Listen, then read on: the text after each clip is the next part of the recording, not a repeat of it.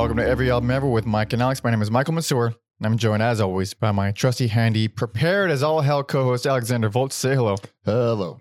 This is Every Album Ever, the podcast where we listen to every single album in the world, one artist at a time. That's a whole new discography per episode.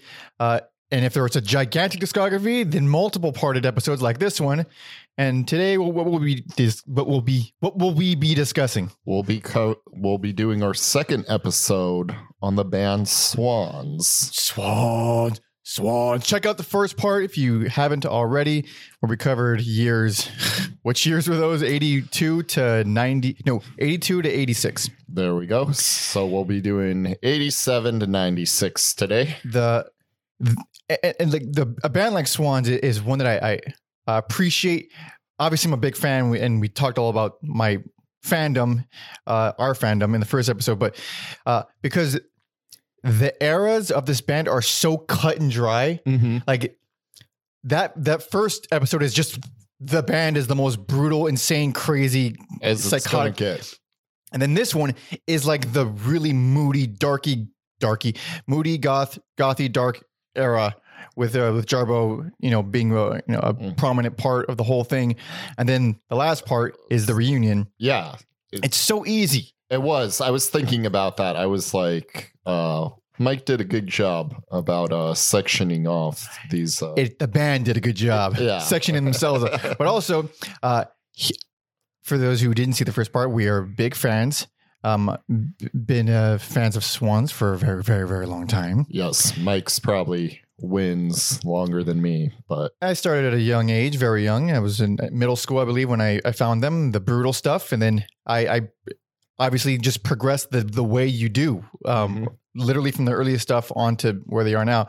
But this era is my most neglected Swans era. Because it's so overwhelming when I got into them, because I went down this like rabbit hole of like getting into like sludge and stoner metal, which led me to Neurosis, the band, not literal neurosis. That's questionable. It is question. If you're listening to that band, you might have it. Which is overwhelming in itself, which then led me to Swans. So it's like I've always picked bits and pieces, and I have albums that I've neglected, and it's really nice just to put a big rubber stamp on the whole thing and be like, I feel well versed in all their albums. Yeah. How familiar are you with this era? I would say like 3 albums. 3 albums? Yeah. I might have been, 3 for me as well. Yeah. 2 that I listened to a lot, and then another 2. No, I think it was 4 for me. And then another 2 that I only heard a couple times. Yeah. And the other ones I think I maybe haven't heard at all. There's only 6 that we're covering, but they're Swans albums, so they're really, really big. There's one really big one. And this is and there's one that's not streaming. I don't know about the physical release of it. There's one that's not streaming, and it has been a nightmare. That album, it makes sense why it's not streaming. It makes perfect sense, but it's a whole complicated thing. It's always been hard to find. Ever since I was a kid, I couldn't find. I looked for that album. Yeah. But you can find it somewhere. Is it on YouTube? I didn't check. Let's check right now. I went about other means. Okay, it's on YouTube, so you can find it there. Thankfully. But most neglected era, but that's why I think I was the most excited to do this part of Swans, even though I've listened to the other stuff a ton.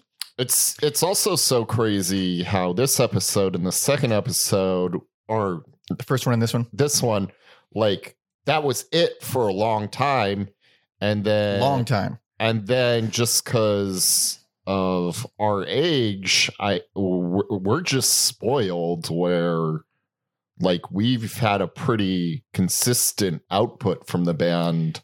Pretty much. Well, I mean, they were broken up when I discovered them for a long time. Yeah. And then when they reunited, I was like, no way. Like, really? No way. That's okay. And obviously I like that stuff very much. But the reunion's been... It's been a joy for fans. It's been like... Yeah. man, yeah, for sure. But for this era, the darkest, the darkest and most fucked up. Maybe not the most brutal, but it's still extremely upsetting and taxing. And there is so much that will fuck up your day if you're not prepared for this kind of band. This is, said it in the first part, I'll say it a million times. This is one of the most important bands in the world. It's one of my favorite bands of all time. Easily in my top 5 most influential bands to me personally. Michael Gira is just, without like sounding like a weird psychotic fanatic, he's just a real artist who just keeps doing what's interesting or what hasn't been done for himself, and seems to suffer a lot in the process, at least financially. Like just always doing what he finds interesting rather than what will help anybody. Anybody. He seems to fucking burn every bridge he comes across. Apparently a very hard guy to work with, but not only do I understand it, but I kind of condone it. Like if you want a thing to be a certain way, and that's the only way to get it, to communicate it, is by making these weird, vague, conceptual, demands. And like you see the band members being like, what the fuck are you talking about? And then a fight starts. But you're trying to convey a feeling in your head, and that's really fucking hard to do. He might be the biggest dictator out of all the bands we've covered. Easily in the top. Yeah. We've covered a lot of controlling people in music, and easy, not even top 5, top 3 easy. Yeah, he's up there. The thing is, it's like you get like the controlling dictator types, but they always seem like dickhead maniacs. He never, even though he's like adamant and mean and obviously difficult to work with sometimes, he never struck me as like a mean guy. It's just he's trying to convey something that can't be conveyed, and that's like something as conceptual as like a mood or a feeling, especially when it pertains to music. How the fuck there's no words for that, and like if they do something and you're like down more, like, and it doesn't make any sense when you put words to it, but like if you want it to be that, you have to keep running into that wall. Also, as we covered about his childhood, he's a little fucked up. He seems to actively choose the hardest route. Yeah. So it sounds like I'm just defending all his horrible actions. He does a horrible, like he's like legitimately like done some awful stuff, and he's like he had a bad drinking problem. But I'm not defending that. I'm defending the fuck it, I defend that too. People go through this shit and they grow out of it. But I find it more interesting. I find his story interesting, and the story of Swans extremely interesting. And like the band members that stuck with it, how much they loved the whole thing so much to just put up with extreme poverty and verbal abuse, and not just from Gira, but just from like the audiences and stuff. It's fascinating. It's fascinating, and it's inspiring in an artistic level. But we have a lot to talk about. I can only imagine how long this episode is. Yeah, we do. But we're covering 6 albums total, which equal out to about 30 hours of music. I'm exaggerating, of course. First album of this era came out in 1987, last one 1996, very obviously, like we said at the front, but there's a lot to catch up on. So our boy Tom Osmond, who does all our history, him and I bonded over Swans some time ago, and this is the first thing he wrote in his notes. There are a lot of notes, by the way, but the first thing he wrote is, the following is me doing my best not to go overboard with the notes on an episode of my favorite era of music by anyone ever. So there it is. He's equally passionate. He's more passionate. Like out of the 3 of us, he is the guy for this. He can have it. There's so much here. There's so much here. So first and foremost, where we left off on part 1 was Holy Money. Holy Money, and was it the Screw EP? Probably the wackiest of recordings. The Screw EP was pretty crazy. Holy Money was also crazy. I love all those albums, but that one, it ended that era, so to speak, on a high note. Mm-hmm. Gira almost dissolved the band after that, and then was put in check by Gerbo saying, yeah, I'm not going to stay with a quitter. If you break this up, we're done here. She is incredible. Yeah, she incredible. Because I only watched half the documentary. What is it called again? I don't recall. But Where does a body end? It by the way, I watched the whole thing. It is 2 hours and 40 minutes. Seek it out if you can handle it. But go on. If you're in America, it's on Tubi. Very limited commercials. It's uncensored. It should be. Yeah. So like a lot of that we covered, but her like passion for music and the band was just like unmatched. Like wow, like this she's one of the few people who can say she got to join her favorite band. Yeah. A real fucking ride or die, dude. Yeah. I mean, holy shit. And she put up with a lot of shit. She put up with so much. So it's obvious, like, yeah, her and Jiro were relationship, and all kinds of stuff that came with that, with them living in the bunker, which we talked about in the first part, which is not a very habitable place. Shithole. Absolute shithole on the was it the Lower East Side, but in the 80s. Was it I get my sections in New York. Was it Lower East? I think it was Lower East Side. I forget. You know, but it was the Village might even be in the Lower. No, the Village is New York. Okay. But yeah, so living the shithole and then the poverty, and then obviously with a guy like Jira, he's very, I mean, at least musically, he was pretty like harsh, but they did bring a ton out of each other. Like she's the reason he started singing, like, and especially on those last couple albums, Holy Money and Greed, where he started vocalizing more instead of just screaming it through his throat. And from that on, we get who he is now. We get all these albums where he's a fucking full on bass crooner type, or some sort of gothy industrial cowboy. Yeah, a very deep voice. I mean, it's a cool voice, but it's man, it's just such depressing music.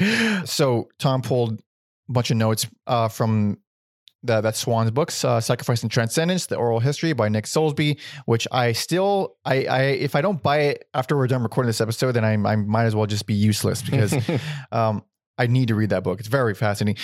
He also pulled an interview with Jarboe from 1998.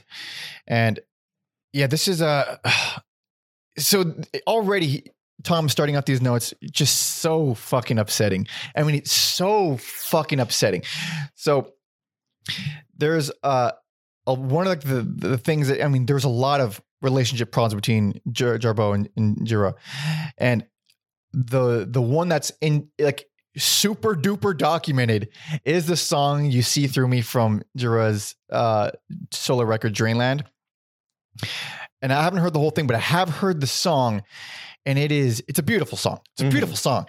It is so fucked up. It is there because there's a recording of Jarboe recorded their conversation of when he was drunk, and she was saying she was worried about him drinking too much, and it didn't go that well.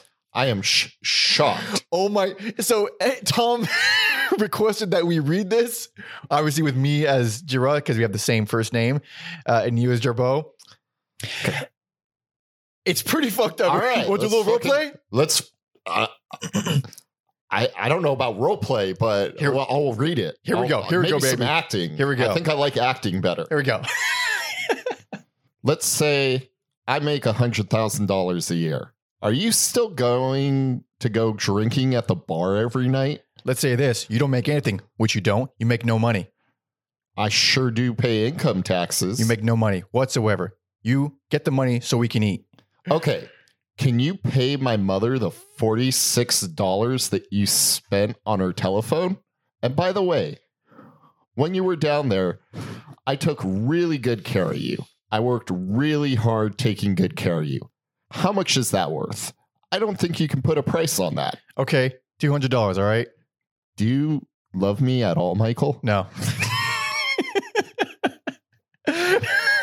and that's the song. Like it's obviously it's it's within an actual song. You hear the recording, and it's just gut wrenching.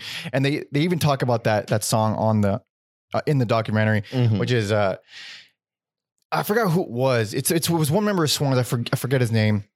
He was, I mean, no member was there for that long, but he was there briefly. And he said, he's like, that is like one, like you don't hear too many artists doing that to themselves because that's just an excerpt. The whole conversation, he is horrific. That's the tip of the iceberg insanity. Dude, in the car, he's like, fuck you. It's your problem, not mine. Fuck you. How about you shut up? Fuck you. It's like, Jesus, dude, fuck. And he's like, listen, dude, I fucking suck. Here you go. I've ended relationships for less. Oh, yeah. The little thing called self-worth. Let me just say before we get too into this too in the documentary, my favorite character that I saw in this, I don't know if he was German or British. Blixa? The guy who looks like the fucking penguin. He's a fucking legend, dude. I can't pronounce his name because he's German, but I had no idea who this man was before this documentary. Yeah, you fucking do. That's Blixa from Nick Cave and the Bad Seeds and Neubauten. Okay. Neubauten. Okay. Yeah, he's fucking incredible. That dude's the man. Okay, yeah, he's the fucking man, but he's like dressed like the penguin in this documentary. He looks like Peter Lorre. And yeah, he's like, yeah. They were fucked up. I was serving drinks. I took that picture. Yeah, doesn't he not look like Peter Lorre? He kind of does. A less fucked up version, and for sure. Especially the one with the like top hat. Yeah. In an alternative universe where Peter Lorre has played the penguin. He's got like a big like furry he was dressed quite penguin-esque. I'm saying that, but it was also very smooth. I would totally dress like that if I had access to a wardrobe. That guy is so fascinating. I can't wait till we do an episode on them because that's been requested in all this, and it's also like a really important band. That guy's an interesting dude. Apparently he's got a bit of an anger problem and he doesn't have a great sense of humor he blows up a lot on people and it's quite funny. Someone who hangs out with swans has an anger problem? You don't say. Yeah, I mean, and also Nick Cave, and I think that's how he quit the Bad Seeds. I think he blew up on Nick Cave and he's like, fuck this, and he just walked out, which is fascinating also. But that dude's rad. Yeah, he's in the doc. It's a really fucking good doc, actually. It's extremely thorough, but it is also 2 hours and 40 minutes. If it was any shorter, I'd be pissed off, and even though I didn't finish it because it's Swans, so much like their albums, they are hard to finish if you're not fully invested from the onset. But let's go back to some backstory. So around here, he was on earlier albums, Algis Kizzies. I don't know if that's how you pronounce that, but there's a bunch of fucking Z's in his name. He joined on bass in 85. I guess they were looking for a second drummer, so he recommended Ted Parsons. This is from Ted. His first job recording with Swans. He says, a couple hits on the snare, that was it. They recorded it and I went home. It was a bit weird and funny too. That's what they wanted. And that's the kind of, it's a small little quote, but it's like a good example of what we're dealing with here. Also, he's lucky he didn't join earlier because it would have been like, oh, could you like take a 2x4 to some pipe or trash cans or something? Yeah. So it was far more garbage was involved in the earlier albums. But here, at least, instruments. Let's see. And this is where Jira credited Jarboe with his vocals. He says, she was instrumental in encouraging me and teaching me some rudimentary techniques for how to actually sing rather than just scream from my throat. Eventually, I found my voice. She was a big part of that, and I have to thank her. Oh, that's nice. That's very nice. Plenty of other things that went on, but around this time period, after, like 85, 86, when Jarboe started actually playing with the band instead of just hanging around or being like a roadie, she was doing keys kind of ambiently on the side. And then, as we heard on the Screw EP, and I forget which, You Need Me is the song I was thinking about. You Need Me from Holy Money, and then Blackmail from A Screw, where it's just a solo piano and Jarboe. Obviously insane shift from what they usually did at the time, which was pounding, crushing, really, really painful, heavy. And so it never really occurred to me, like, they did those songs live, and they did, and it was awful for her. It was so like, I think Jira referred to her and those songs as like their secret weapon or something along that kind of thing. Like their attack dog. Yeah, their ace, the attack dog, Ace in the Hole kind of thing. Yeah. Like you have no idea what's about to happen. And I think the first time it's on video, she goes into blackmail. She plays it and she loops the progression, and she goes in front of the crowd by herself. The rest of the band walks off the stage, and she's just singing by herself, and like a fucking pro. She just no distraction, just singing it straight through while the crowd is fucking throwing shit at her, spitting at her, saying all kinds of, all the things you would imagine a crowd in the 80s sing at a female singer at a Swan show. Going nuts. And at a certain point, I forget which member of the band it was. I believe it was Algus. Was it him? Yes.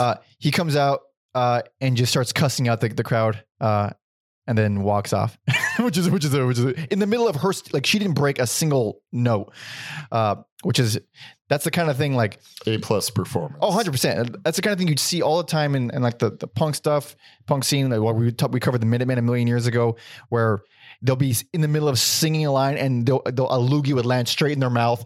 Like, and you just take it. You just fucking take it and you keep going, which is even, awful. Well, I guess it is kind of in, Gira's DNA. Jira. Yeah. At least I hope he said this, and I'm not where he saw Suicide. Check out that episode, by the way. And they're just spitting on him, and he's like putting it in his mouth. He's like, oh, thank you. Yeah, thank like you. rubbing it all over his face, like, oh yes, more. That's how you combat that. It's disgusting, but if you're not willing to do it, then you're not. That's not your place. That's not where you belong. Those people are different. Those are different people. I didn't love Suicide's music, but what a fucking unique, crazy individual. Dude is fucking rad. And the fact that when we covered them, we didn't come across that story at all. I mean, there's plenty of other things that they did on stage that were wild, and kind of in that vein of, I'm gonna fucking scare you into not attacking me because I'm so nutty. Yeah. That's crazy band. But yeah, so that all that stuff is leading up that I'm talking about with Jarbo, and then taking the abuse and the crowds expecting Swans to be this one thing, because they built up a huge reputation of being that one thing, the most punishing, loud band in the fucking world, which they delivered. But now Jira was getting a little bored of that and tired of that and wanted to move forward and try something different. So there was obviously some musical shifts in the last couple albums, but this is the biggest shift that we've gotten so far. The first album we're covering today. Oh boy, this is a beloved album, I think, by many people, especially fans of Swans. And, well, I guess if you're ready. I've been ready. Oh, baby, let's do it. This is 1987's Children of God.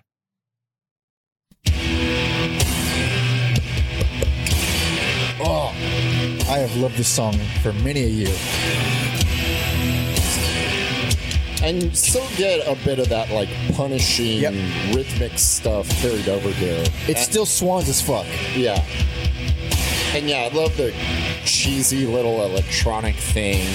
It just... that's all Jarbo. It's all her keys. It lets you know you're in for something new here.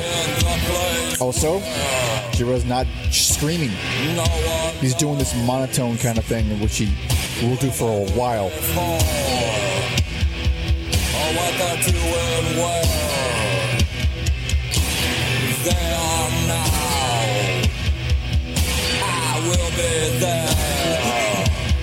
I think that's why I like his voice too, as a fellow person with a deep monotone voice at times. Yeah.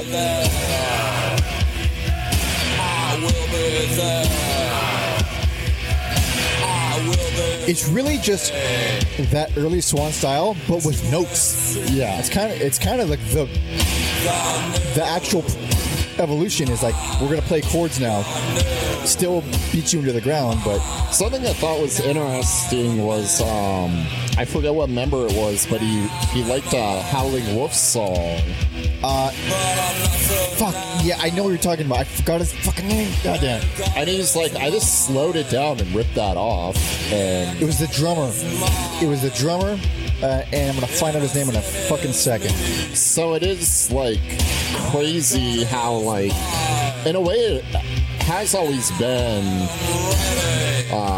It was Ted Parsons, no shit. yeah, musically driven. They're just psychos and they know how to distort it. And I'm gonna give this one personal. Really? Yes. That's delightful. This is obviously a good album, but it's a really fucked up and upsetting and dark album.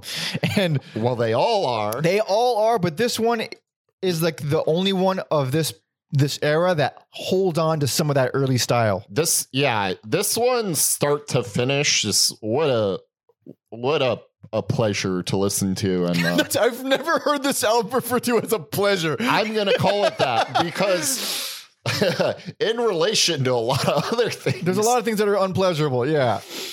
for Swans, this is a breeze. Well, if you're a Swans fan, this album is a breeze to listen to. I guess, but I mean, there's albums later on a few later on. I mean, they're just as like the easiest things they've ever done to listen to. I guess This is still pretty tough. I mean, there's easy listening to for like compared to normal music, but this, just like I said, start to finish, I enjoy it a lot. I like every song except one. The only one that I think is a legit stinker. Sorry, buddy, that is Real Love. It does the thing that I've mentioned in the past that I hate is when you modulate a major second, which is. It's a thing you hear in blues. It's just you play one riff and then you go to a different key and you play the same riff.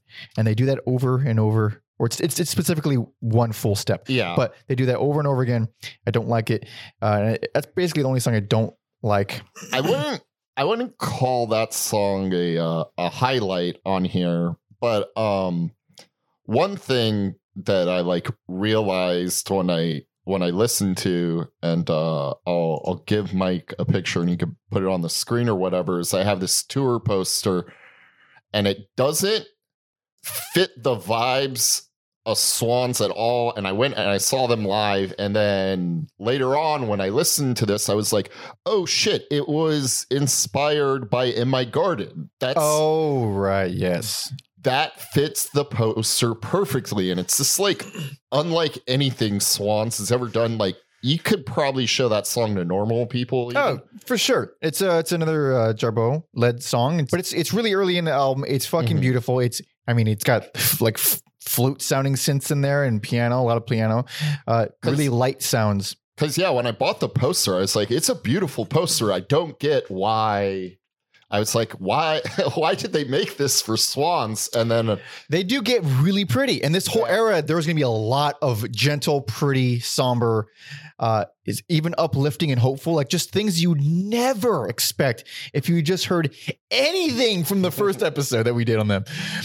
Speaking of In My Garden, there we go. A little interesting tidbit from our boy Tommy says, let's talk about the track In My Garden. Familiar sounding song, isn't it? Sounds a lot like Something I Can Never Have by Nine Inch Nails, doesn't it? What an incredible coincidence. We talked about that on the first episode too. I forget what song it was. And I was like, it reminded me of a Nine Inch Nails song. And then I Googled Nine Inch Nails and Swans, and there's not really... He didn't give it up to them. He didn't give it up the way everybody knows he was inspired by. I think he eventually did in passing. And then I think there's even an interview with Michael where he kind of is like, we know what you were listening to. Yeah, it's very clear. It's very clear. He's like, I don't have a problem with it, but just admit it. Just please. Because especially during the 90s where Swans was struggling and Nine Inch Nails was not. But speaking of that same song, Jarboe talks about the recording. She says that was a really hard song to do because it's solid breath. It's so quiet on the mic. It's singing like the flute. This is not what you're taught by the formal teachers. And because when you hear the song, it's extremely breathy, really breathy. And you don't really think about you just think it's It's like, but there's recording technique and things change when you have to record it. So, and you always forget that she's like a legit singer, like a fucking opera singer. But the things that she does in Swans are always so primal and stripped down. And you forget that she has an incredible range because, well, I mean, there's not a lot of, she wasn't giving a whole lot of like spotlight time. Not that I have that much of a problem with that because it's just a different band for that. But that's one example of getting something a little bit interesting. What else rules on here? Blood and Honey. Yes. Although I do find it to be more mood than song. It's disturbing as fuck. Very chilling. Yes, very sinister. And this era of Swans has a lot of like Middle Eastern influence stuff. Yeah, this one and the next one have a lot of Eastern elements. And you guys know me. I'm a sucker for that in my rock music. Yep. So Like a Drug, Shalala. Dude, that song fucking rips. I mean, it's brutal and punishing just like the early stuff, but there's way more ambient creepiness. There's some actual moments that are actually fucked up. It's a fucked up song. There's like orchestral parts too. Yeah, there's a few songs where it's all keys, but it's like, it's basically early Swans, but orchestral. It's so strange. It's big. It's cinematic. It's great. Yeah, cinematic. That's the word I was looking for. But Like a Drug is really it might be the most brutal song on here. Yeah, it's so fucking good. It's up there with anything from the early days. By the time Beautiful Child comes on, I had this like realization that the album does a pretty good, efficient job of fluctuating between like harsh and beauty and these epic moments where I think previous albums we were just getting beaten to the dirt, beaten into the ground. And then when they did add the Jarboe songs, there was literally one per record on 2 records total. So it was extremely minimal. There wasn't a lot of breathing room.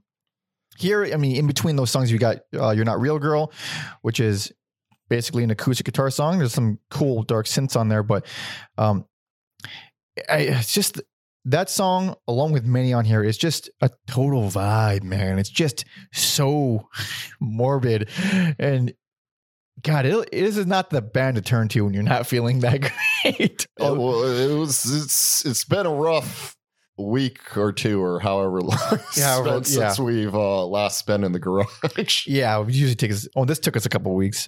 But what else we got? Trust Me has some nice guitar riffs, or killer guitar riffs, I should say. Super devoid of hope. Yes. That song, I like the first few listens. I was like, this is just too much. There's so much. It's so fucking. It's a bummer, dude. And it was like, but then I mean, I went back several times and I was like, nah, the song rules too. This one I like more and more every time I hear it. I've only heard this album, I think, once before. And I knew it was an album that I need to hear more and give more time to. So I really took the time this time to soak it in. And I'm glad I did. Maybe this was like the only album I was like in the perfect mood for, and that's why it hits so good for me. Really? To be in the perfect mood for Children of God is not a good sign for Alex's personal life. No, it's not. I have a fucking Paddington Bear tattoo on me. Do you really? Yeah, I thought I've shown you. I don't think I've ever seen that. I'm going to show you right now. All right. Oh, that one. I forgot about that one. Yeah. Oh, you got to take a photo so I can put it on the video. Yeah, I'll send it to you. Dude, that's fucking, I forgot about that. That's pretty rad. God damn. The title track, which closes the album, fucking rules. Absolutely fucking rules. It's another Jarboe song, except it's a heavier, louder Jarboe song, which we've never gotten before. Really ethereal vocals and layers all over the place. Really gothy and really awesome synth samples. So the title track apparently was built around that keyboard loop that you hear in there that Jarboe had. Apparently, Jarrah encouraged her to build on it. He says, she had a lot of input and I could never downplay that. My role as director was to produce and orchestrate it. Look at that. There you go. Another interesting thing about well, it's not just exclusive to this album, but kind of the whole time. Ted Parson talks about Norman Westberg, he's like the longtime guitarist. He wasn't there from the beginning, but he was there early, and he's like the guy. Mhm. It's him and Jarboe that have been with Giro the longest. Apparently, he did whatever the fuck he wanted. Ted said Michael seemed to accept that because Norman had been in the band long enough that they understood each other really well, and that's one thing that I saw in the doc that tickled me. And I wish Norman was interviewed more in it. He only speaks like twice in the whole movie, which is Mhm. insane. But the way he got in the band, I think the audition, quote unquote, was all right. Go low when we go low, and when we go loud, you go high, or something like that. It was Yeah. something really vague. Like I Yeah. was saying earlier, it's like he's saying these like conceptual ideas, like what the fuck does it? And he did it, and he just kept doing it, and that's why he stood the whole. Because he just it's almost like they spoke the same language. exactly, or like some kind of telepathy or something. Yeah. And he's like Norman is like the perfect fit for Swans. Like the dude is just gaunt, tall, and expressionless at all times. Yeah. He doesn't move on stage. He just kind of stares without blink. Yeah, I love the guy. I fucking love the guy. If you were building like the ultimate Swans lineup, The man is crucial. yeah, Tom writes, you've probably noticed that Giro likes to wear a cowboy hat. I have noticed that. It all started around this time when Jarboe let him wear a wide-brimmed fedora her father owned. He got used to it and eventually bought his own. And apparently he said he's been wearing a hat ever since. Up to and including the big furry Russian hats. let me just say, cowboy from fedora to cowboy hat is an upgrade. I feel like. Yeah. Well, you know what? These days, 100%. Back in the old times, it wasn't quite as ridiculous to wear a fedora. The fedora wasn't as ruined as it is now. It can't be saved. I don't think. I think it's done for the next at least like 100 years. Yeah, I don't know. I guess stranger things have happened, but One thing that happened before this album, Giro and Jarboe recorded a couple albums as Skin, which I think we could do a whole episode on. It was Blood, Woman, Roses, and Shame, Humility, Revenge. And Tom says that it's worth mentioning here in passing, as you'll hear a lot from those records in Children of God, which I mean, it makes more sense that they had this giant musical shift, that there was something in between, which was Skin. Jarboe said, I do think one member of the group saw it as taking away time and energy from Swans, which is something I disagree with because I saw it as helping to fuel Swans. And I think she ended up being right on that one. Just, I mean, in terms of the stylistic shift. Ted says, I think we all said, uh-oh, the day Michael turned up to the studio with an acoustic guitar. It's like, no one was on board with this shift. Not just the band, but obviously the fans weren't. And then even like I don't want to say label people, but all the people trying to push the band, they were all like, maybe just stick to, the thing that what are you doing? Just go back to being heavy. You're the loud band. Be the loud band. And you say something like that to someone like Giro, and that's fuck you. It does make more sense that their closest peers and friends are Sonic Youth and not like some metal band or some punk band. Yeah, and even then, like they came up with Sonic Youth, but they sound nothing like them. They never sounded anything like them. From beginning to end, but they like the values were similar, and like the I don't know, the curiosity and not wanting to be held to a particular ideal. But Giro felt it was stupid to be like the loudest band in the world. Like, I mean, what else is there? Like, I mean, he did like where do you go after you crank it up to 11 multiple times? Yeah, and like ruin stages with your noise, and that's what they did. Like there was one, I forget when it might have been later, could have been earlier, I forget. But Jarboe was with the band. That's all I remember. Where they're playing a show, and I forget which. I'm forgetting everything. It's in some country, and in the middle of the show, the venue just pulled the plug on them. They pulled the plug on everything but the main mic. So mid song, because it was too loud, they got like complaints from the neighbors or some shit, which is fucking ridiculous. So they pulled the plug on them, and the band is like, oh, well, I guess we're done. So they walk off stage, and Giro stays up there just screaming the song a cappella for the rest of it, because It's a pretty punk rock thing to do. I mean, what else are you gonna do? I mean, fuck them so hard for that. But that's the point. Like, they were so loud, they really kind of got screwed every once in a while. But here's a nice callback for us. Nick Drake was another influence that came via Jerbo and Jira to Absorb. Check out that episode. Very, very lovely musician with a very, very sad story. Yeah, Jiro says, I was struck by the undeniable beauty and power of these incredibly simple performances. I started to work out and write things on acoustic guitar and try to sing them. Damn straight. If there's one thing that'll inspire you to just like, I don't need a whole band, it's Nick Drake. Yeah. And you will fail because he's really good and most people aren't that good. Just an anomaly and a gem of a musician. 100%. Very sad, but awesome albums. And then obviously a theme on this one is the religious stuff. Apparently around this time period, Jiro was watching a lot of televangelists. There's one in particular that he cites in the documentary too, but just that big personality, the really, the bombastic kind of nature that televangelists often have. And he channeled a lot of that. I mean, the Swan's lyrics have always been really simplistic and primal, but here it's very religious or, kind of inspired by.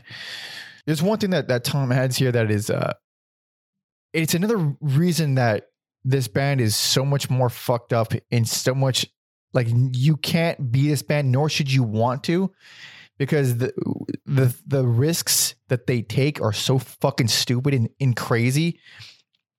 Tom says it's worth mentioning that around the time of this album's release, the band played behind the Iron Curtain in places like Poland and Czechoslovakia, generally getting snuck around illegally from gig to gig. Wild stories. If you made a movie of horrors of Black Flag's touring experiences, this could be the sequel, Swans, Eastern European edition. I mean, there's nothing more dangerous you could possibly do. Yeah, what's the point of that? Like, I don't know. Oh, we saw a boost in your record sales in Czechoslovakia. Like, exactly. You're not getting new fans. They're not allowed to see you. It's fucking so crazy. Oh man. Although when that wall came down, I bet they're fucking real appreciative of Swans. Yeah. Because, the citizens are not the... Of course. Yeah, but still. Holy shit. So yeah, this is an intense album. It marked a massive shift, the biggest one in their career yet. And Alex's personal favorite. Mm-hmm.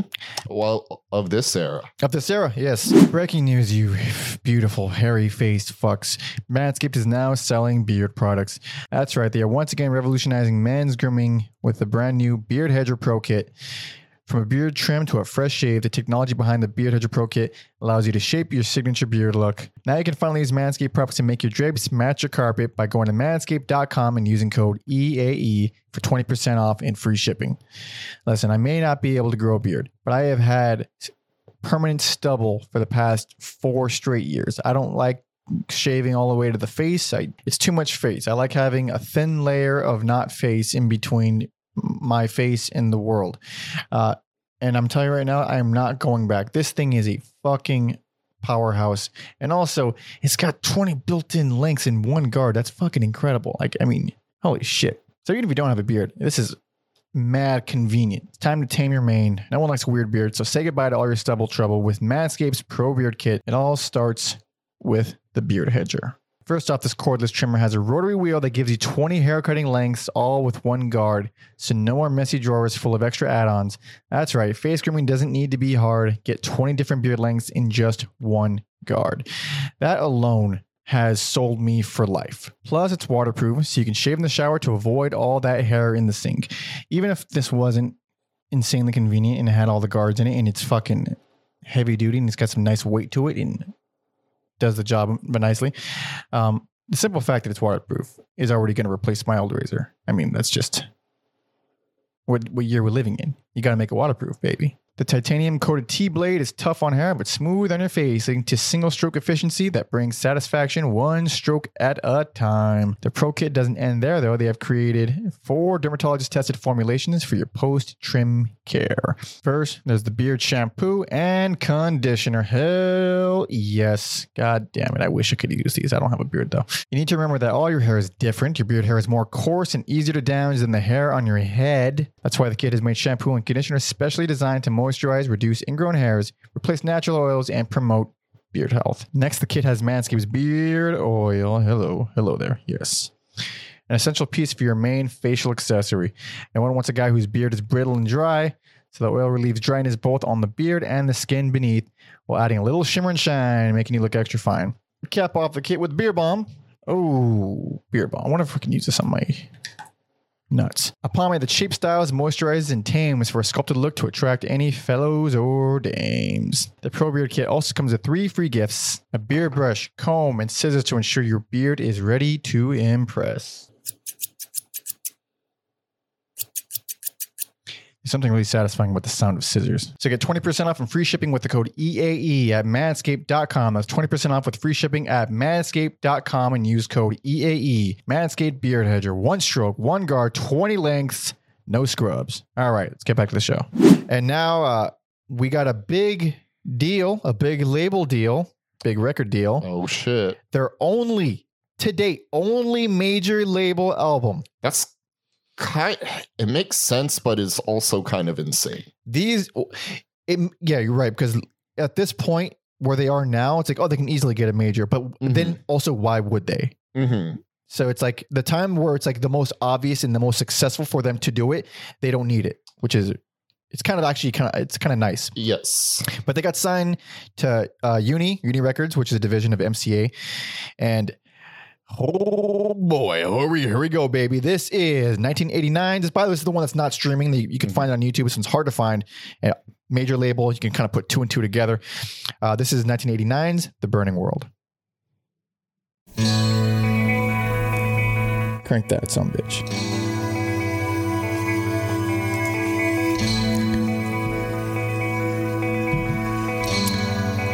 So we're already hearing a bit of a difference. This is really quiet. Is it cranked all the way? All the way. Okay. I wasn't sure what to expect from this album. And it wasn't this. I bet it wasn't. But also, This is the biggest shift in their entire career. Ever. And This is the band who did Filth, dude. fucking Cop, bro. This is Cop. This is the band who did Cop. These fucking fiddles.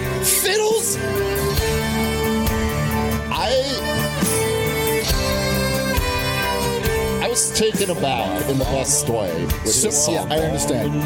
This is a beautiful song. It's just so fucking weird. My mother, she was born with no one's daughter. And I was born beneath the dying sun. Born from the mouth of a river that would not run dry. But I can still hear Swan. A little bit, yeah. It's in there.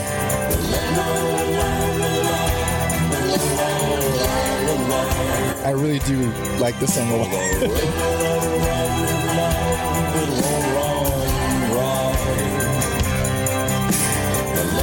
But overall, it doesn't feel like Swans. Even though you could tell it's them in there, it's like the only album they've ever done that doesn't feel like Swans. Yeah, it's jarring and it's not jarring because the only like Swan side project thing I've heard is Angels Of Light, yeah. of Light, which is similar to this. So Yeah. I was just like, this is a legitimately nice album. I am so tired of people shitting on this album. It fucking rules. I've listened to this album actually a lot. I've had this one since I was pretty young, and I've always liked this album. And it is not what you're looking for Swans, I guess, but it is a nice album. But if you like that Angels of Light stuff, Yeah. and you just like good music, this is worth seeking out. Absolutely. And, I like every song on here. oh shit. This is almost my personal favorite. I really do love this album. Damn. Yeah. That's delightful. Yeah, I was like, oh, it's not streaming, probably gonna get some horrible accolade. And then I listened to it. I was like, this is nice. But the rest of the world doesn't agree with us. The rest of the world does not like this album, including the band. No one likes this album. And I get it. It's not like especially when it came to the making of this album, they were so fucked, and everything was just such a disaster, and nothing lined up the way it was, and they didn't have any control over the mixing and stuff. So it obviously comes out sounding like some band that they never were, but it's still good. Like these are still really good songs, and that's one thing that I think Jira and Jira both said repeatedly. Like the songs are great songs. They're great songs, but they hated the album. They hated the way it came out. That's unfortunate because I think later on there's an attempt not to be like normal, but those songs don't feel as good as these songs do. So a lot of songs don't feel as good as these, but like, I don't know. There's something definitely missing. I mean, I wouldn't go to this to scratch a swan's itch. I mean, I'm kind of repeating myself now, but for one, they cover Blind Faith's "Can't Find My Way Home," which I was a big fan of that song. You not so much. Check out that episode. That's how good this album is. It's good, right? I felt so betrayed. I love this cover. And then I went and saw his Blind Faith, and I was like, what kind of black magic witchcraft? I'm telling you, dude, it's a good song. I think you had some sour feelings toward Blind Faith and that type of thing. Yeah. I heard this before the Blind Faith version. So I already knew the song. And when I heard the original, I was like, oh, it's a great song. It's just it's a different thing. I'm not comparing contrasts in my free time. But it fits in perfectly with these songs. I wouldn't, if I didn't look it up, I wouldn't have known. I wouldn't have and even though I've listened to that album, talked about. But the biggest, I mean, like we said at the top, this is the biggest stylistic shift of their career, hands down. And if most bands in existence, few have a shift like this, they now have legitimately happy, uplifting, hopeful songs now. He wasn't even a fucking in the conversation for the past 8 albums.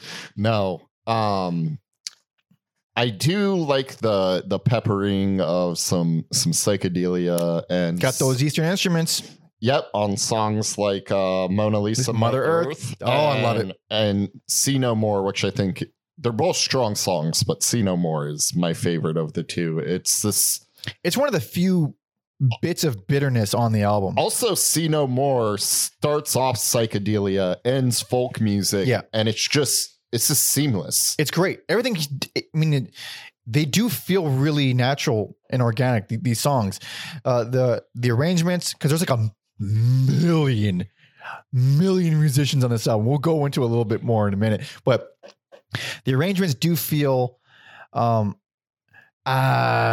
don't want to not watered down. They feel like maybe holding back. In a way, it's almost like a Reader's Digest version of an orchestra, where it's like they're big arrangements, but they don't feel epic or actually big. They feel like a commercialized, like glossy, shitty version of an orchestra. It's like if someone actually just did all these string arrangements and all these whatever instruments they are, they did them all on synth. And they plugged them in. It feels that kind of sterile. Even though the songs are great and the arrangements themselves written are great, the way it feels pretty sterile. That would make sense if that was one of the reasons why the band is not. I think so. I mean, because the songs every song on here is very good.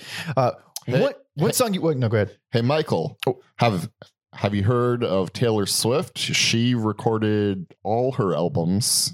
I think you should record this one, re-record it. I would love to hear that way a seasoned Gerald re-record these songs. That way you get the production you want. You get your ownership back. And they would be insanely different songs. That's for sure. I'm sure there'd be like 20 minutes at this point, what they do now, but I would love to hear how they approach these songs because they're worth saving. Speaking of which, the song Saved. Talk about a song that no one in the world could have ever predicted from Swans. The song Saved. Put on the song Saved. I mean, come already. It's been up for 3 seconds. You'd almost do some like old like crooners or like soul songs. What the fuck is this? It's fucking good. It's fucking good is what it is. You play this at your wedding? Absolutely. If the person you're marrying is also a psychopath?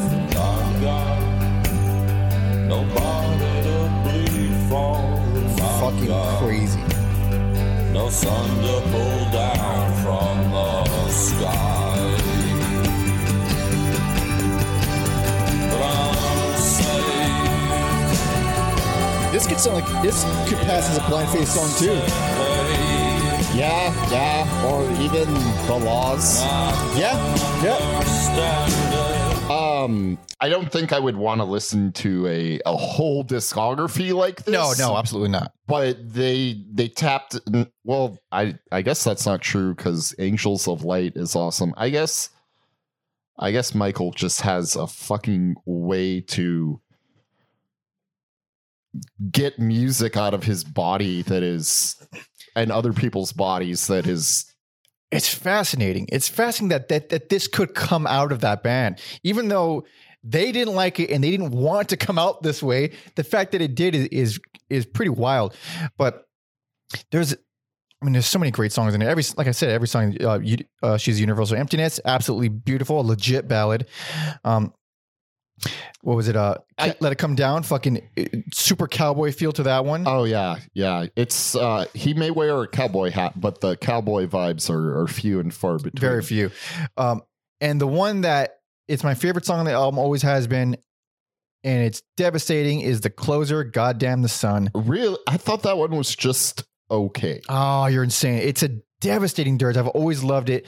And one thing that Jiro said, which made me sad, is how much he loved the song and he hated how his voice came out on it. And I always really liked his voice on that one because it's just so deep and it's so. I mean, the lyrics alone are fucking devastating, man. It's such a fucking sad song and it's really, really well written. Wonderful closer, I think. But I mean, Jesus Christ, this should have sucked. I mean, by everyone else's accounts, they think it does, but it could have sucked. It should have sucked. It should be one I never want to go back to again. But they're just good songs. I can confidently say I don't think this band has a bad album. No. Because this was the last era. Pieces of the. Yeah, I've heard every album at this point already. They've never done a bad album. They're truly the fucking greatest band in the world. I really do love them so much. But I mean, this isn't going to appeal to everyone, of course. But if you're in the mood for this kind of thing, this really gentle, somber, acoustic, folky type thing, I mean, Jesus Christ, it's wonderful. So prior to this album, Kizzy's got fed up and left. He says that he felt constricted.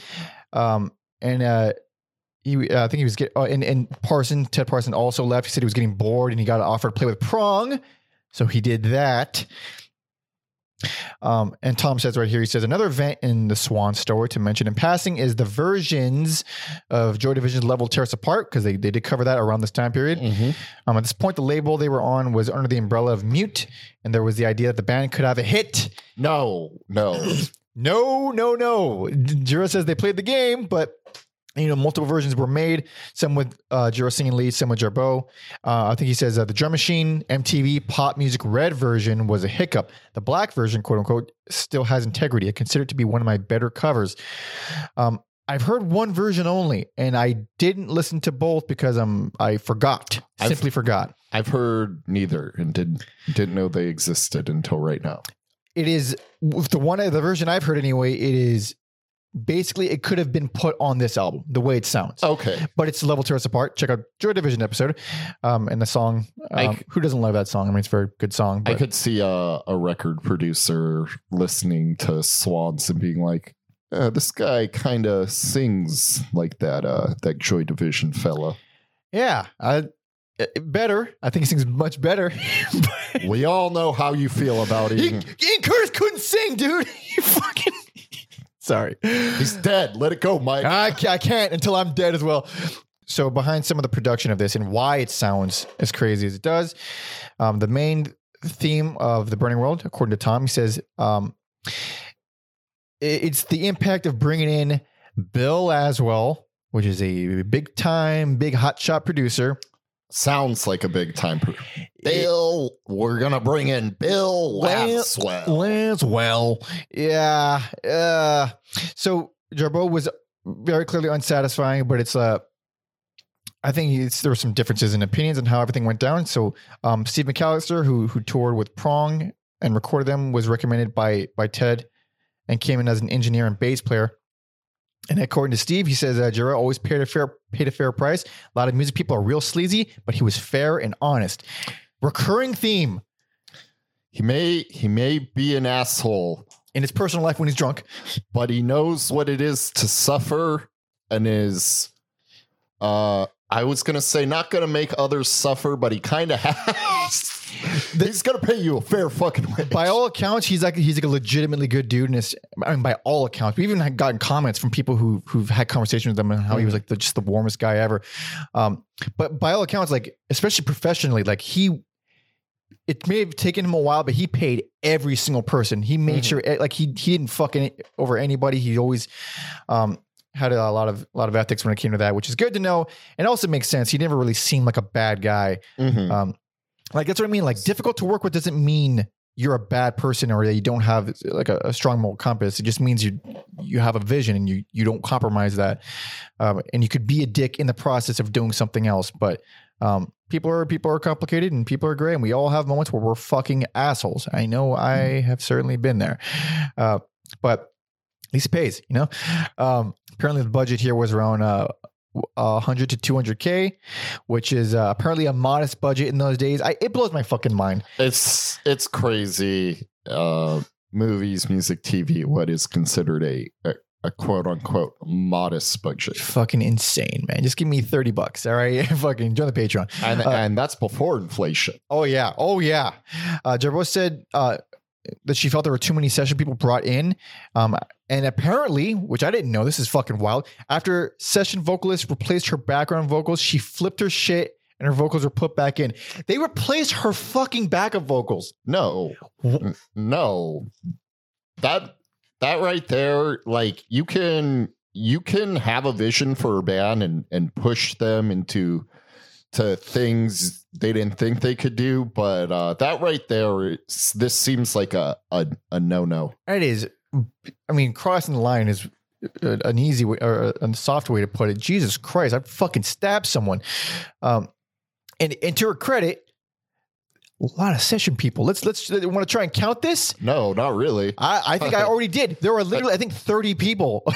But it's amazing how many of them have Wikipedia entries too. Yeah, I think a lot of I would say good people. Like 50-50 split here. A lot of let's see, we got the baglama, the bouzouki, double violin, keyboards, percussion, tabla, a lot of background vocals, vibraphone, conducting, violin, viola, cello.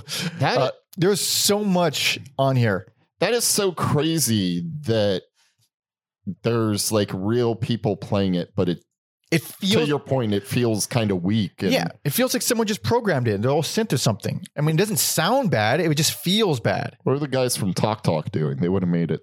It would have taken 5 years to record, but it would have sounded amazing. That's true. Yeah, those guys are wild. Oh, fuck. Check out that episode. Let's see. And this is the quote where Jira talked about Goddamn the Sun. He says that apparently had a lot of pressure to record this song. He says it's a stellar song. The vocals ruin it. No, they don't. They do not ruin it. So according to Tom, he says there are too many stories about the making of the album to put here, but to be brief, it appears that Bill Laswell had a heavy influence on the album, shocker, both in terms of his style and sound being applied to Swans, but in other areas too, like breaking down Jira's ego during the recording, not out of malice, but apparently through some kind of principle of Sufism. Jira played the game, and he says a lot of things went on behind the scenes, but that was part of the devil's bargain of signing to a subsidiary of MCA, Music Cemetery of America. Yakety schmackety doo. Yeah, I mean, I guess when you decide to take the plunge, then I'm already compromising. But I think it could have been a lot worse. It was mixed by Jason Casaro, who, according to Tom, is a big fucking deal by most accounts anyway.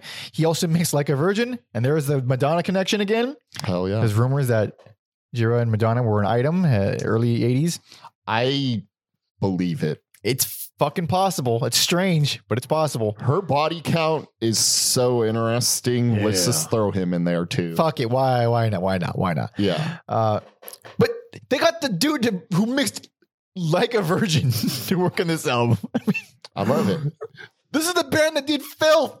Yeah. This is fucking insane.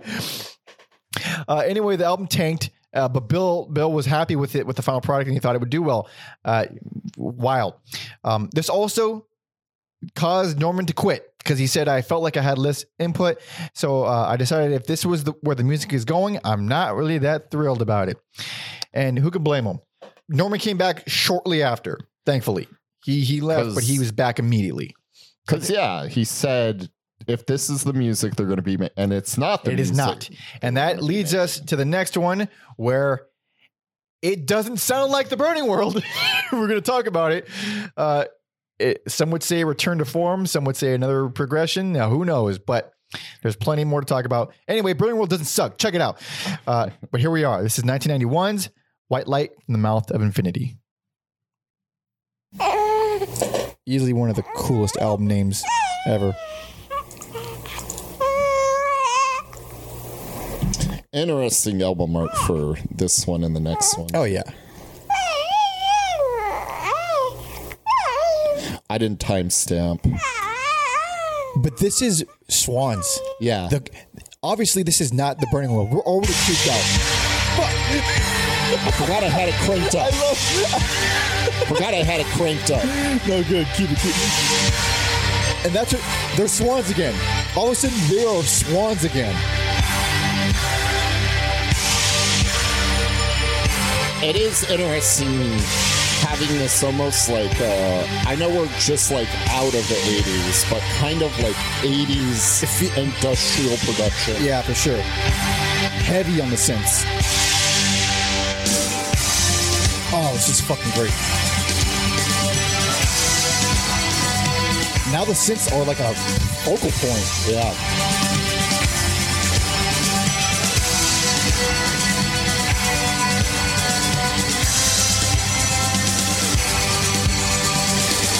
Man, it's just like crazy to hear these like big triumphant chords. And It feels like the logical progression from Children of God. And now it's a goth song. Yep. Better than you are. I'm so glad I'm better than you. I'm so glad I'm better than you are. Sit here. It would never happen, and it doesn't fit his character. But there's a wrestler called MJF, Feel the flow. and he says, I'm better than you, and you know it. You can see It's the least relevant thing. Him walking out to this song, That though. would be cool. Just because I'm better than you. It's a very striking line. I'm so glad I'm better than you. I'm so glad I'm better than you are. Oh, man. Fucking powerful, dude. Powerful. So good. Best personal favorite. Ooh. Ah, man, I knew I would good like pick. this. I knew I would like this album, but just the level at which I like it is, it feels like such a how do I put this? The evolution feels like it was on such the perfect course. Like, Yeah. I mean, they keep going after this, of course, and they keep progressing, but like, whereas even though I quite enjoyed The Burning World, that's definitely a hiccup. But if you were to remove that from the timeline, the way this is like an expansion in, I think an incredible improvement on what they started with Children of God. It's like, there's still a ton of heaviness here. It's still very powerful and very punishing, but the musicality is through the fucking roof. It's wild how well done these layers are. this like makes sense how a lot of like these instrumental post rock bands like Godspeed or Explosions in the Sky probably love this album. How could you not, man? It's absolutely wonderful. And it's also like their most gothy. Yeah. I mean, the production is shiny. I mean, everything is bright as hell. And yeah, it's just this interesting, like, mixing pot of, like, how do you make something that sounds evil and triumphant at the same? And they just fucking do it, and you're not like, that's awkward. It fucking works. And stuff like Power and Sacrifice, where I mean, it's seriously dark and hopeless sounding, but with this really driving kind of tribal beat to it. So it's hopeless and fucked up, but there's so much energy behind it that it still just kicks ass in the end. Yeah. I don't know if it's ever happened or if it's even possible to happen, but I would love to see Swans with like an orchestra. Oh my God. Even a small one. Yeah. I mean they basically already are. They already are. Yeah. Just like to have that power live. And I don't even know if that's something that interests him, because he seems to be very much someone focused on the present and moving forward. But I don't think I also don't think that would be a very pleasant exchange, like having to direct that many more musicians. He already kind of conducts his band now. Yeah, he would have to be at some sort of like passive Zen state to something to do it.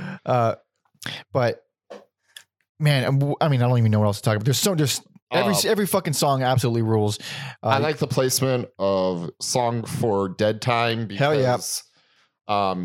This is big epic songs, and then this is like the perfect breather right there. Yeah. On the track before that, You Know Nothing, that's like the first thing to kind of ease off the gas, but it has really good build up. It gets bigger and bigger as it moves on. But Song for Dead Time, it's a Gerbeau song and super gentle, acoustic driven. It's still dark, but fucking lovely. We Will Survive is an interesting one because it starts out with one of the most boring riffs ever. And I think all right, this is clearly a stinker, but as it goes on, it keeps getting better and better and better. I fucking love it by the end of it. Yes, I agree with that.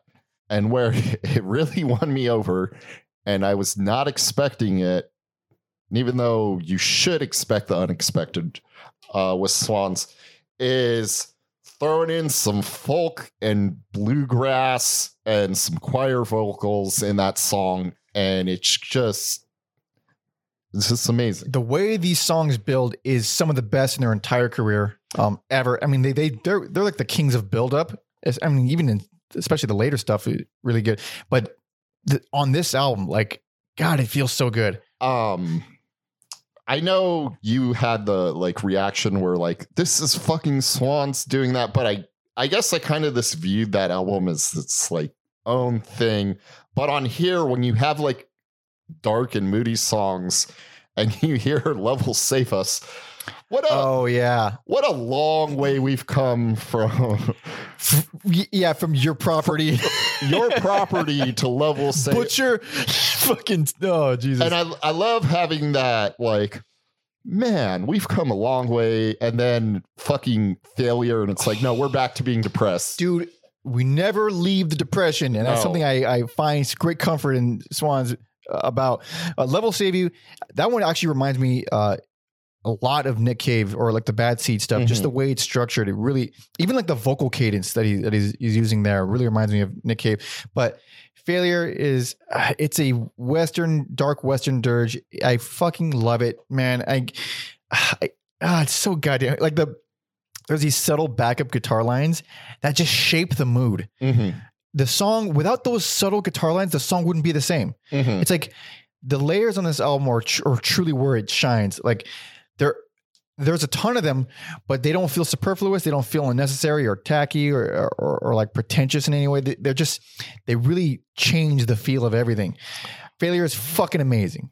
Something that happens to you more than me is where like you get like the epic fatigue where there's too many epic songs on the album.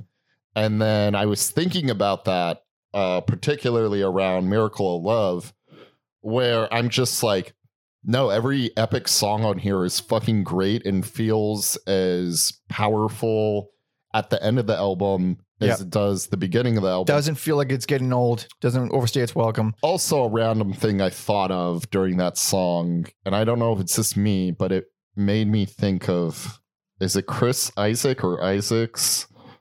I don't want to fall in love.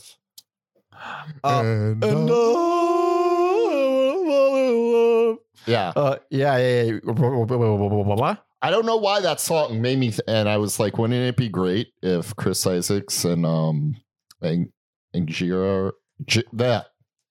Oh, if they were the same person? If they were the same person, that would explode that would split the atom, dude. Like a Hannah Montana type deal. It's so disturbing. We're talking about swans, so it'll be as disturbing as I want. Fair enough. Fucking, and it's another thing. Like we've got plenty of happy songs on Burning World, but that felt like a different band. Where the happy songs in here, it's like swans are it's swans, but now it's happy. Like Miracle of Love. Yeah, you have the compare and contrasts on this one, where the other one it was just kind of one mood. It's a great mood, but it's only one. Here, you get like song for the sun, which is like. It's as uplifting as the title implies, and it follows Failure. So again, I mean, the pacing of this is incredibly well done. You're going to get beaten to the ground with depression for sure, but then it'll fucking raise you back up. Also, I love Blind. It's just Blind is wonderful. For at this point, and I guess they continue to do it, but to be able to do songs that are just so unique and not repeat themselves is especially minimally like that, because that's just basically a sad acoustic guitar line. That song is a bonus track on, I forgot when, I guess on the remaster on the 2015. It's a bonus track. It's originally from Jira's solo album Drainland, the same one with You See Through Me. And it fits in very well here. It's a bonus track. It's just that's how much it fits in there. Yeah. I think it sounds fucking wonderful. When She Breathes is another Jarboe track. It's a little bit on the anger side, but fucking absolutely rules. Really gothic. There's no drums in that one. It's kind of got its own feel to it. The final chunk of Why Are We Alive? I mean, it jumps from being super hopeful and powerful to just kicking so much ass. It's fucking rad, dude. And then the closer is the Most Unfortunate Lie, which is ironically pleasant given the song title, and it's just a really graceful way to end the album. It's fucking phenomenal. It's like a perfect evolution of the band, and I forgot so much of what Jira said about one of the few like 70+ minute albums. It's quite long. I mean, justifies the length. They're all long, but this, it doesn't really feel that long. But I forget what Jiro was saying about this. I mean, because there was so much fuckery with the last album. Jiro was penniless at the end of it. He spent all his money trying to get that album to work and to make it successful. And then they were dropped immediately by the label after it tanked, and he started Young God, which he still runs today. And this is what that was released on. But there was like so much fury that he had in him after that whole disastrous situation. And you really do feel it. Like I felt that even before knowing that whole backstory, like these songs just hit so hard, and there's so much catharsis in these songs. Like it feels like he's really letting out some steam or getting rid of some demons or something. Like is he not constantly doing? He seems like quite a gentle guy, honestly. Like, I mean, especially these days, I don't know. He's an interesting dude. Let me just say with his music, is he not constantly releasing demons. Yeah, and especially on stage, yeah, he's for sure. Yeah, he turns into like a different entity when he's on stage. It's very interesting to watch. But yeah, this album is fucking amazing. And I don't think I only heard it once ever before, and I kind of didn't really give it the attention it deserved. But here it was like, oh, there's a lot. I mean, like all these albums, there's a lot of these that I could probably gush about a little bit, but this one just feels so right. And everything that just kind of came together just feels perfect. One thing that our boy Tom briefly mentioned on our part 1 episode is about Jarbo's parents, which I think he said they were in the CIA, but he corrects it. They were in the FBI. Both parents, they met on the force. And this little doozy of information, it broke my heart and made me very angry. So in this interview with Jarbo, she says that she had an unusual childhood, that her father was an undercover FBI agent who was always assuming different personas for spy work in rural America. Already, if your dad's a spy, that's pretty fucking weird. When he died, Jarbo found all sorts of spy equipment and quite a few tapes of recorded phone conversations. He had their home phone bugged, and an unknown Jarbo had her private conversations taped and listened to by her dad. Now, a lot of those conversations are on this album, as well as the next one, and as well as the last one that we're covering today. That is really disturbing. I don't like that. But yeah, it's one of those things where you're like, sure, he does that for a living, but surely he wouldn't do that to his own family. But surely. But then also, like, well, if you do that for a living, why wouldn't you? Yeah, you're just gonna stop? Spying is a way of life. Fuck that guy, dude. I mean, oh man, it makes me so uncomfortable thinking like, what do you like? So let's, Kate. No, go ahead. I think about people I knew growing up, and their parents were cops, and then it's like it's got to be more intense if they're FBI, right? Oh, clearly, yeah, and it's like it makes me think like, so you're spying for a living. Cool. You get on this intel, you do whatever with it, you do your job. When you're doing it with your family, if you're spying on them, you can't confront them about anything they say. So you just hear all of their... And keep it inside. That's psychotic. Like, at least blow your lid and I don't know, yell at them or whatever the hell. I don't know. Why? To just know, to just have it. That's fucked up. That seems way, way more sadistic when you think about like, he's not telling them that he's listening. Like, he's just keeping all information for himself. He's probably like a voyeur in some ways. Oh, that makes more sense too. Fuck, man. You can't ask people to do fucked up lines of work for a living and expect them to not be fucked up. Just like The Departed. Yep. I haven't seen that movie in a long while. I've heard people shit on it, and I get angry because are you impossible to please? What's wrong with you? This gave us the Jack Nicholson meme. That did not. That was anger management. Is that? Yeah, it's a fucking Adam Sandler movie.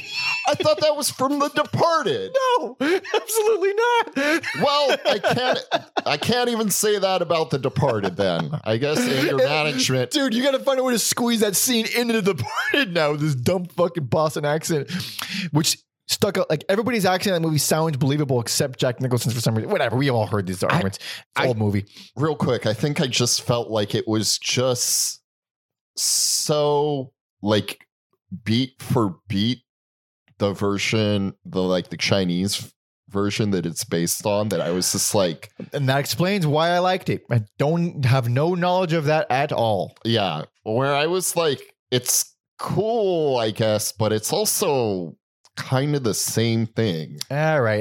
Well, there we go. I no longer like the movie. Thanks, Alex. Also, I haven't said it in a while, but since we're here, fuck Boston. There we go. So around this time period of the band, apparently Jiro is pretty beaten down. Shockingly. According to him, he says, after so many lineup changes, people lasting one record or tour, if that, I've just resigned myself to the fact that that was the way it was. It was never going to be a band of brothers together fighting against the world. Because of his personality, he accepted that he'd be the boss. So the dictator thing, he wasn't already. well, the thing is, I think he was trying to have a band the whole time, but he wanted the music to be a certain way. Mm-hmm. And when you do that, people like to not stick around for that long. Like they're not going to be beaten down with it. And it's one interesting thing that I saw in the doc. It's toward the end, and it's with the current. Oh, it's not the current band anymore, but the band at the time. It was like 2016 or 2015. They were doing a rehearsal, and it's the same thing. They're doing a thing, and Jiro's telling the bassist to do a thing, and he's being really vague about it and aggressive and vague. Great combination. And the bass player is like, I don't know what does that mean? Like, what do you mean by that? Mm-hmm. And Jiro's just trying to tell him, and he's not making much sense. And then he finally says, forget it, let's just try it again. And then the bass player's like, no, I want to understand. And then Jiro brushes him off again, and he gets mad, and he throws his bass, and he walks out. I was like, okay, well, Jiro was being difficult, but that guy is a giant pussy. Sorry. But so Jiro was, without missing a beat, he's like, just start without him. Let's go without him. And then Norman was like, no. We have to fix this. And that's something that you could only say when you've been there that long, mm-hmm. that to know him that well, to be like, no. We're not gonna fucking go over this. Yeah, like no, they need to communicate better. Like, which is weird because you look at Norman and you think he's never spoken a word. You think he's a fucking ghoul. He looks like he's never said a word, and he's like the most sensible, like really nice guy. The voice of reason. Exactly, but. Yeah, so he's the boss. For this album, he says, I was trying to recover from the debasement of myself and my core nature as an artist, but maybe I overcompensated. I felt I had to do something that was absolutely the best I could possibly do as a producer and songwriter, and I went crazy. Hey, buddy, I think it worked. I think it worked very well. Like, that passion fucking bleeds through these songs. Oh, shit. J.G. Thirlwell played on Power and Sacrifice. I didn't realize that. Holy shit. So right now. Yeah, the dude from Fetus. Obviously, he was very associated with Swans in the early days, and does many other things. Let's see. Apparently, Jiro believes she didn't get enough credit for the musical contribution she made to Swans, which I think is a recurring thing and a fucked up thing. She says that the keyboard work and arrangements I did in Swans was never really talked about. It's always about voice, which sometimes got really irritating. Jiro often complained that she was being too elaborate, both with her keyboards and singing. And she says, that's too many notes, he'd say. Another thing Michael would say to me was too much jazz. And that's because, I have an old-fashioned vibrato. Not everyone can do vibrato. Too many notes, too jazzy, that. A lot of the beating down that Jiro did to his bandmates was usually like, do less, and I'm going to yell at you until you do less. It's also crazy to want less and then do these albums that really don't repeat themselves. That have so much. It's baffling is really what it is. And again, around this time period, Jiro put out two solo albums, Beautiful People Limited with Larry 7. I think, with Larry 7 and 13 Masks, which I haven't heard, but I'm actually way more interested in her solo stuff now than ever. I'm amazed I've heard Angels of Light because as are doing, their discography is huge and threatening. And so many side projects and solo stuff, but so much stuff. But my best and personal favorite, the Swans being Swans again, but with a whole new energy and personality. And it's you must hear it if you have any interest in this band. This era is a very cool era, and this is a huge highlight for me. But we have more, and this next album I feel like is a lot of people's entry point to the band. Period. Really? Oh yeah. Oh wow. But here we are, everybody. This is 1992's Love of Life.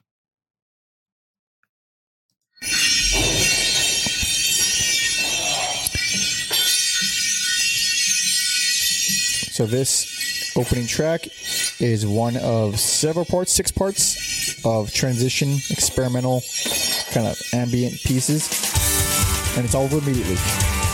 That's the weakest of all of them because it's just that.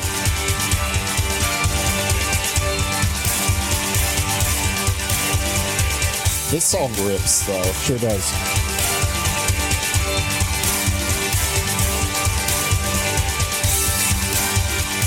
I thought because the artwork, I thought it was like in kind of like gonna be a companion piece to the previous album. Similar artwork, yeah. Same artist, I believe. No, I don't think it was the same artist. I forgot. You know, I should have read the art notes. If it's not the same artist, that's fucking insane. Yeah, it was the same artist. Derek Thomas.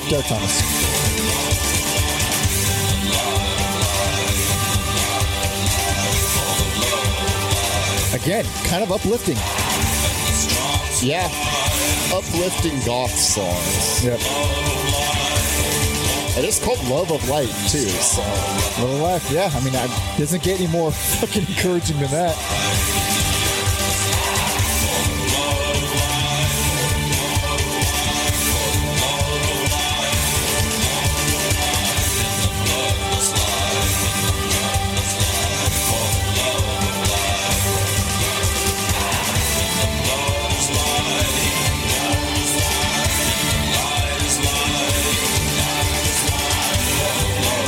This is really one of the fastest things they've done since Filth.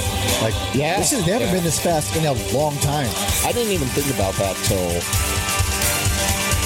I don't know, maybe some songs on the previous album. They had energy, but I don't think they were this fast. Okay. Still a fucking cool song. Worst. You're crazy. What? Worst? Worst. What? There's some good songs on here. Yeah, there's some good songs on here. What the hell are you talking about? What are you talking about? What are you talking about? I'm walking over. Boring is the biggest sin. Oh, you're out of your mind. This album's, you know, I can see an argument for another album being boring. But to me, this is the most boring thing they've done. What? Oh, I don't even know how to approach that because, like, how could you like the last album so much and then not at least enjoy this one a little bit? I mean, they're not like the same, but they have a lot of they share a lot of things. I mean, I like it a little bit. I'm like, it's not a bad album, but you know, this is the game we play, and this is what I think is the worst out of the albums we listen to. So it does have some flubs, but I think most of the flubs. Almost all the flubs are with the transition tracks. They're all like 3 dashes inside parentheses, and they're all separate into parts. I feel like that song's kind of an outlier, and if you don't like what this album is, which song's an outlier? That opening. Well, yeah. The thing is, it's separated into 6 parts. So, and they're all completely different. No, sorry, not that. I don't count. Oh, you mean the title track? Title track. Yeah. Okay. Like that's kind of an outlier, and then it's like every song is so similar to me, and we talked about like how they don't really repeat themselves, and this just feels like a lot of repetition, and a lot of songs are samey to me. I suppose there's still it's not. I don't feel it's any more samey than the last one because it does kind of alternate between these dark, depressing shit and then like high energy, uplifting, hopeful kind of things. Though I have problems with the pacing of it. The Golden Boy that was swallowed by the sea is this. I don't like it. I don't like it either. It's only song I don't like, and it's Jiro's favorite song off the album, which I was all right, interesting. But that one, it's like, that one has a weird lack of energy. It's like it just feels sluggish, which is it's weird coming from a band who is known for being slow. Mm-hmm. But it just feels slower than it. That's slower, but I don't know. It's something I can't really put my finger on. Like I think the whole album kind of has lack of energy, and like this is what I was talking about when I was talking about Burning World, where like I feel like there's some attempts to do normal songs or as normal as you're going to get for Swans, and they kind of fall flat where it felt endearing on Burning World. My question is, how can you say all those things to a song like In the Eyes of Nature? That is like this era of Swans at its peak. That song is so fucking good. I even wrote, this is a fine song. Yeah, it's a fine song. But in the context of this album, it just drags and drags. Oh, I disagree so hard. So I do have problems, like I said before, problems with the pacing, but it's mostly because of the first chunk, the first half. And it's a lot of that is because of the Golden Boy, Swallowed by the Sea, and it being so close to the beginning of the album. But the transition tracks, they're, like I said before, there's 6 of them total, and I'm like split. Like half of them I think are really boring and pointless, and they kind of could have just been. And they're actually, you know, some of the conversations that Jarbo's dad recorded. Like some of those are like actual conversations, but the other half, the more musical ones, are fucking awesome. Like 2 and 3, parts 2 and 3. Obviously they're all very, very brief. They're all very brief, but part 3 is, to this day, unlike anything Swans have ever done. It sounds almost indie. Put on part 3, because immediately it's like, wait, how is this the same band?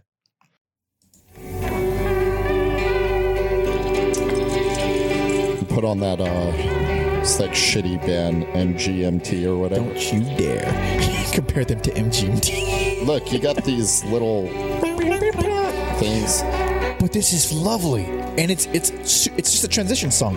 We didn't want to go way back around. It's all mood, but it's actually beautiful. If people listen to the Mars Volta episode, they'll know I'm not opposed to these soundscapes or filler transition things. I don't know who can be listening to this and not enjoying it other than you. It's so pretty. It's so fucking pretty.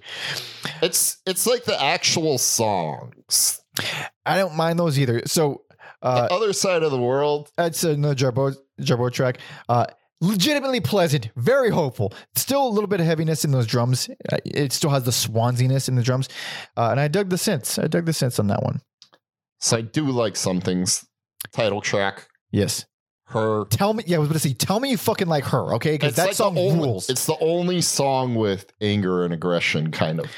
Yet the parts of it that aren't angry are so melancholy, so somber. No, the song works. So much sadder than like the early stuff will pummel you into the ground and take away any hope you have for living.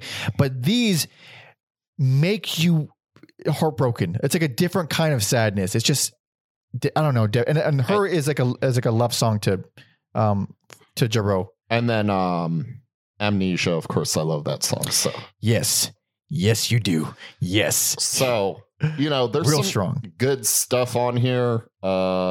Swan's worst album is still better than a lot of bands' best albums. The album I gave worst to is an album that I do enjoy, but this wasn't even in the running. Like it's not as good as White Light, but I still like how they took a different approach. Like I like that there are the transition songs, because there wasn't anything like that on the last. Well, none of them really. This is the first time they really dabbled with like the short cinematic kind of things. And speaking of the cinematic thing, like Amnesia, those drums, they're so big and again cinematic-y, but it's like almost hard to figure out what the hell is being played, or if there's samples, or if there's like delay on it, because of how, I don't know, machine gun it sounds. It's like, it's a fascinating thing where it's like, it's not overwhelming, but when you isolate it and you just pay attention to the drums, like, wait, what the hell are they doing? Is it multiple drummers? Is there a delay on there? What the hell are they actually doing? It's interesting stuff like that in these mixes. Part 5 of the transition tracks actually sounds super Asian, but with that really characteristic Swans guitar tone. I love like those. Some of these pieces are really fucking nice. I like that one a lot. I do get some of the sameness and why you're not too big on songs like "She Cries for Spider." But that one just reminded me of Cocteau Twins. Check out that episode. There is, I was saving it for some other songs. But yeah, I think they do like Ethereal better later on. Yeah, they do. But I don't think it's bad at all. And I do like the more somber, mellow stuff on here. The closer I think is very nice. Is that God Love? That's no. God Loves America is third to last. Okay, I don't know. Yeah. It's not. I think it's probably one of the weaker ones. God Loves America is another one that bothers me. Is like, I know this is a song or a band that takes a while to get going, but once that song gets going, it's fucking over. And it's, I agree. It doesn't feel clever to me. It's just like the final section is fucking incredible, and it takes a while to get there, and it's over too quickly. And Mike's words has a bitch ass fade out on it. It does not have a bitch ass fade. No, it doesn't have a bitch ass fade. Bitch ass fade is when it's fading and it's like 3 seconds and it's like. Okay, it has a fade on it though, and I don't like it. Okay, fair enough. Part 6 of the transition tracks, I think, is like more like a sound collage. Probably could. I don't care much for it, but the closer, "No Cure for the Lonely," it's not one of their best, but I think it's a fitting closer. It's on the lighter side. It's in a solo acoustic guitar piece. Of course, Giron vocals, but it's a beautiful album. I think it's very, very pleasant. It's, I was surprised that this one was popular and a lot of people's first album by them.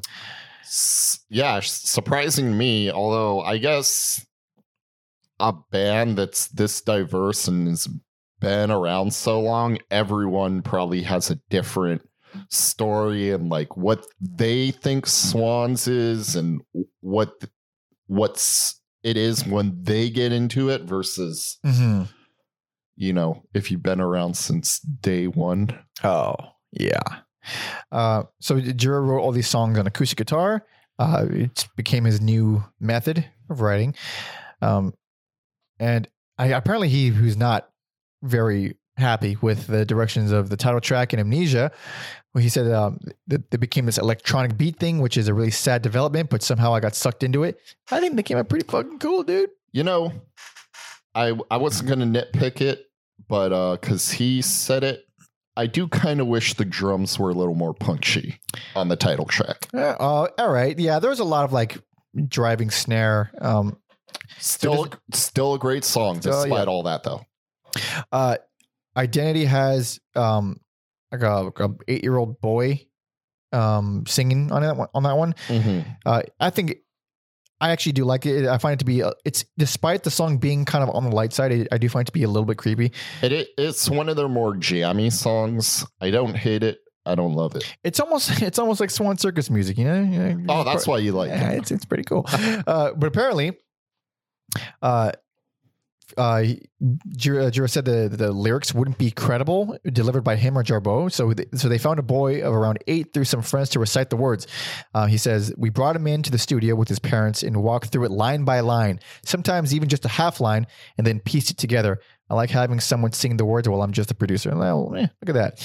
I don't know. That feels oddly wholesome for such a dark band and album and thematic or like lyrical themes or whatever. I guess he's getting there. He's is emotionally stable. You know, he's making progress. I think he's a really well-rounded, good person. I attribute all of the bad parts just booze, which is not uncommon and not surprising. But so for this album, his intention was to create, quote, an overall experience and have things flow into each other without just crossfading. The ambition was a total mini cinematic experience to have pieces of cinema occurring where it doesn't really matter who is playing it. Tom comments that this album is not for the Spotify playlist stage, and it explains the transition tracks, of course, and how even though I don't like half of them, the other half I think work perfectly for what he's trying to do, like just blending the whole thing into one whole, even if you don't like the one whole that much. And also, yeah, that's not the part that bugs me. Like, I'm all for the songs more so. Yeah. That's it. That's actually interesting because some of the stuff some of the conversations on here were taken, of course, from her dad and his spying. Jarbo says the interest in field recordings, bringing real stuff in. Some man who was wiretapped makes an appearance. Me as a kid, me as a young girl, and her. To me, using the field recordings turns them into theater pieces. To me, that's what they were, little scenes from a film. That's actually a interesting way to look at it.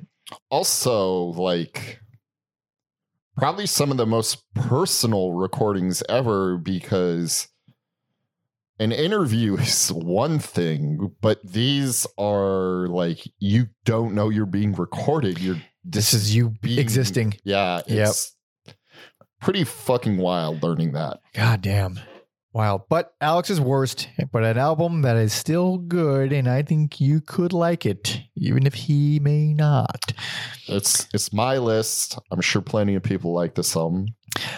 So after around this time period, there's a whole bunch of stuff that we're not covering. We're not covering the various failures compilation, but that compiles stuff from 88 to 1992. And Tom notes here, he says, for anyone who enjoys this era of Jira and Jarbo, this compilation is great. The track order and selection was obviously done very carefully. A major contrast to all the Swans records lumped together from like Greed and Holy Money on the CD versions. They're just fucked up. And he says you get interesting alternate versions of Swans tracks as well as Skin/World of Skin tracks that aren't so easy to get a hold of. It's pretty long, so by the end of sitting through the whole thing, it can feel like too much of a good thing. But for all you modern Swans triple album lovers, that shouldn't be a major obstacle. I feel it's a jab at me. I know that's for damn sure. But we have a couple more. It's a big episode. Thank you all for sticking with us if you have this long. But we got some more, baby. Are you ready? I'm ready. A little bit of a gap from this one and the last, which is I'm sure there's plenty to talk about there. But this is 1995's The Great Annihilator.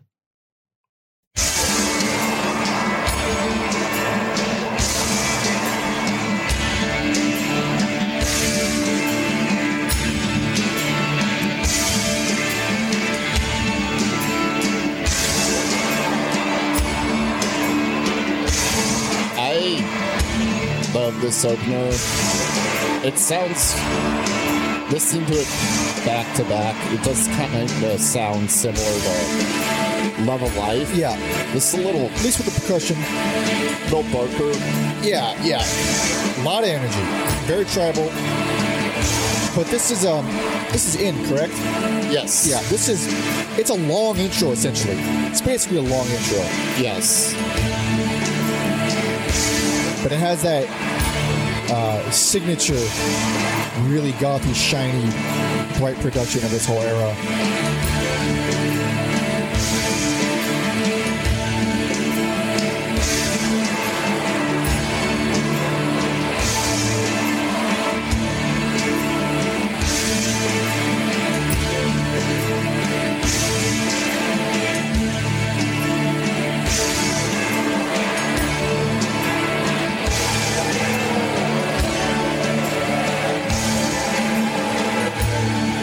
So, of course, very repetitious, as we know from this band.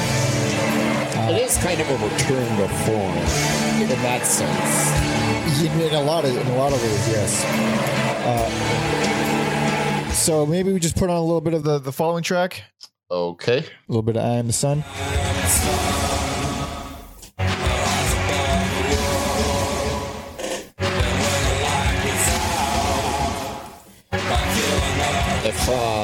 If you miss the industrial stuff, Suddenly it feels a lot more like earlier Swans. It's not, but it's the most that we've heard, it's the most brutal thing we've heard in a long time.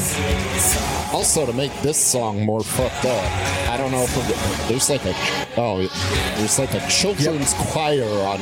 It's very creepy. Yes. It's very creepy.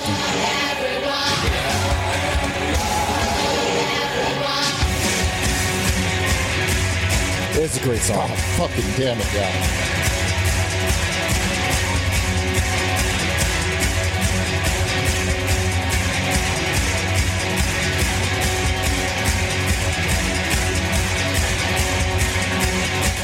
I don't know how they do this.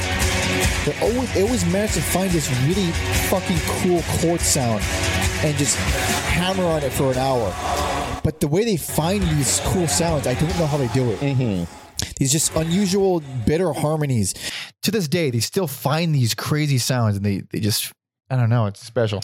Also best. I had a feeling this. You don't fucking know me. Well, the thing is, this would have been best for me too. Yeah. It was between this and White Light. Yeah. This is a very good album. It is the heaviest thing we've had since Children of God. That's for damn sure. I went through the gamut of emotions on this album. Oh yeah, there's a lot.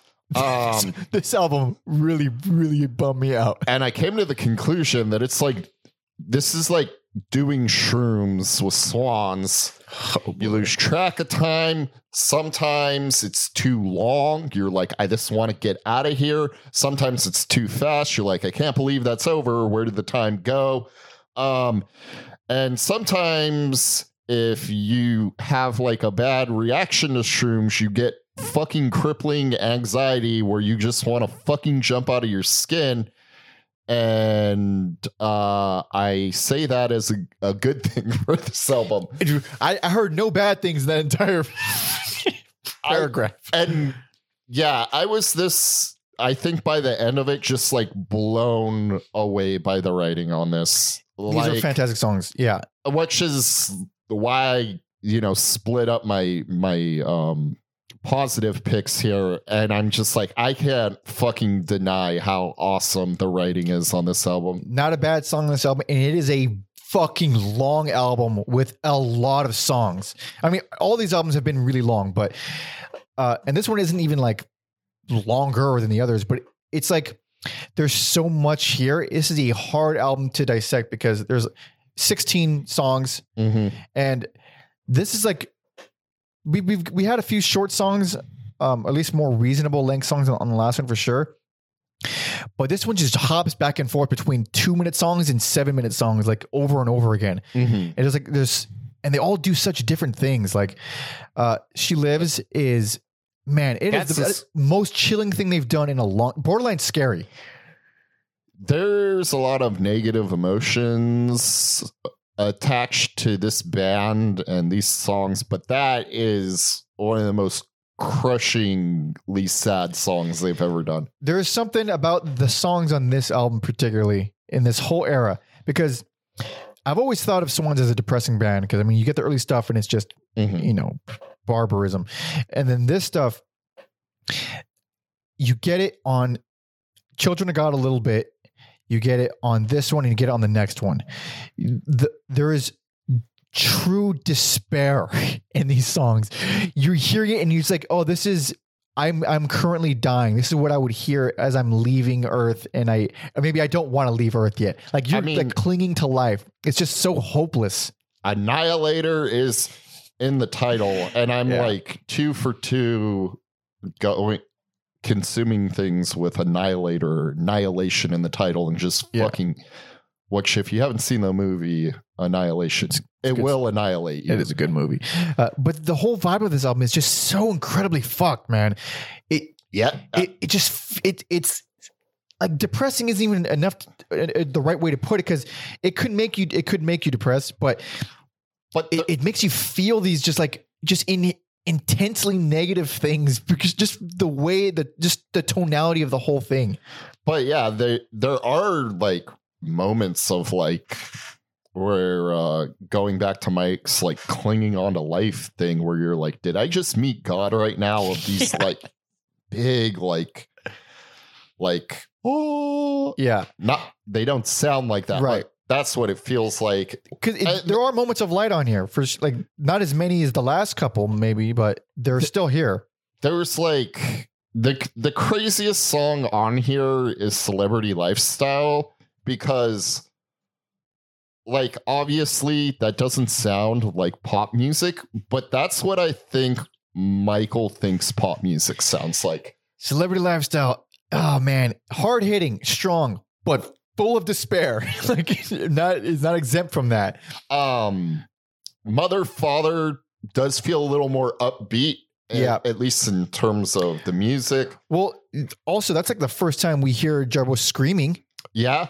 and we'll hear some more range from her on the next album. But like, she sounds fucking awesome. It's like, oh yeah, why wouldn't she scream more, dude? Like that's what I want to hear her solo stuff now, because like up to this point we've only heard her doing really pretty angelic kind of stuff. In the documentary, they pointed out how Gira likes Gira, whatever. I'm gonna mispronounce everybody's name. How he likes like that awkward era Pink Floyd that I've always been a fan of too, like post Sid Barrett. Oh yeah. Before Dark Side of the Moon, where the fucking Roger Waters was going batshit screaming. It's an interesting era of music for sure, and like I never thought about it, and then on this album I'm like, I can fucking hear the Pink Floyd. Yeah, it's interesting. Yeah, I forgot about that. And it'll be far from the last time, and yeah, Blood Promises does that for me, dude. Fucking so good, incredibly atmospheric. It's like the first moment of levity where they slow things down a bit on this album. Warm is not misleading like I Am the Sun. It is actually a bright, shiny moment in this fucked up sea of darkness. Oh, it is. God, that's that songs that you have to fucking step aside and or take a minute and be like, the fucking range, man. Like even in an album this crushing, to have a song like that, like truly uplifting, it's fucking beautiful. Also, this excellently placed, like this in these like perfect moments where it's like you fucking need that song. Yeah. And then I like the 1-2 punch of Killing for Company and Mother's Milk. Yeah. Because that part of the album feels very like dreamy, where Mother's Milk is like Killing for Company is like hypnotic. And then Mother's Milk, you get the like ethereal song. Killing for Company feels like a little bit of a departure. It's more on the post-punk side. I love it. It is so fucking depressing. I mean, it's just like, even when the song doesn't seem like it's going to be that much of a bummer, there's like this ambient sorrow within it. And then in Mother's Milk, it's just, I think it's wonderfully produced. I love the way Jarbo sounds on there. There's like this weird emptiness in it. Of course, I can't really pinpoint what that means. It just feels like, again, there's this strange hopelessness that's kind of reverberating the whole album. And then the title track is just fucking like, oddly rocking, crazy psychedelic noise, but not like feedback, like Jimi Hendrix noise, like just a fucking like unique blending of like noise rock and psychedelic stuff. Yeah, there's almost like an anthemic rock song underneath all these crazy samples and layers. Somewhere in here is a normal rock and roll album. Yeah. But we don't want that. No, we're not interested. Love the bass line to Telepathy. The vocals and layers around it make it feel way more spacey, moody than it is, but the bass line itself would fit right at home in like a noise rock song. Where Does the Body End, which is what the doc was named after, another very strong one. And that's at that point of the album, like around the Mother's Milk area, where the whole album just kind of like, it takes a step away from the brutal, depressing hopelessness. Even though they're still depressing, but like toward the end, it kind of gives you a little bit of a break. The first 3/4 of the album is pretty rough, but I was not expecting the stand-up bass and flute on Out on the closer. And it was some really gentle vocalizing from Jarbo. No lyrics, just sort of, vocalizing. I don't know what the other word is. I do like the bookends of In and Out. Yeah. It's a good closer. I think it's very nice. The streaming version and the reissues add a live version of I Am the Sun as a bonus track, which is unnecessary and kind of disrupts the flow, I think. Especially when you have a track called Out. Yeah, literally. It's a cool live track, and it sounds way different than the original. It's also longer by like 2 minutes. But I don't think it needed to be. I mean, in terms of like a cohesive album. I would just kind of skip that one. But yeah, this one, for some reason, just depressed me the most out of all of them. When it's arguably like the heaviest and most angry, which typically I don't associate with sad so much, but there's just something in these songs, again, like some real darkness. And this was, I didn't realize this until right now. This was released alongside Drainland, Jira's solo album. They were kind of like, I guess he called it like a companion piece. Okay. And now I obviously have to hear that one now. I'm just going to end up being sad all night listening to all these fucking Swans and Jira albums. But this is like a dark period of the band. They were kind of going south and the morale was low, and I can feel it. Yeah. Yeah. Hey, Mike and Alex, how was your week? Fucking mainline Swans and went to a Deaf Heaven concert. We did How go do, see how do Death you Heaven think last we're night. going? How do you think we're doing? That was a fun show, and thank you for the free ticket. Thank you, Hillary. Yeah, thank you, Hillary. So at this point, this is from Jarboa. The financial strain was becoming a problem, as if it was never not a problem. But I guess here it's fucking not cool. Yeah. She says, I don't mean to be cynical or harsh or unromantic here, and I'm not trying to be noble either. But it's a fact that the economic pressures we were under were enormous. So much money was being spent keeping Swans going. The pressure and the tension was constant, but then we would step out in front of an audience and all those aspects were left behind. Ah, man, I feel it. I understand that. Yeah. So much. I get it. Oh, goddamn. You really just die trying to keep your art going because there's no way to support it. It's just or self-sustain it or whatever. Shout out to our Patreon supporters. Thank you so much, Patreon. Jiro acknowledges he wasn't dealing with things in the best way. He says, I ended up living with Jarboa at her mother's house. That was humbling. Alcohol was an abiding presence, a reliable friend to me ever since my early days in construction. Unfortunately, I was of the persuasion that nothing else mattered to me except the work. I had a love life and friends came and went. But in the end, I had this solipsistic view of the world in which it was just about the work and fuck everything else. That really resonates. That really makes a lot of sense where it's like, you guys might as well not exist. I don't even fucking know you really do exist. All I know is I want to make this thing work and I have to dedicate everything to make this thing work. Mm-hmm.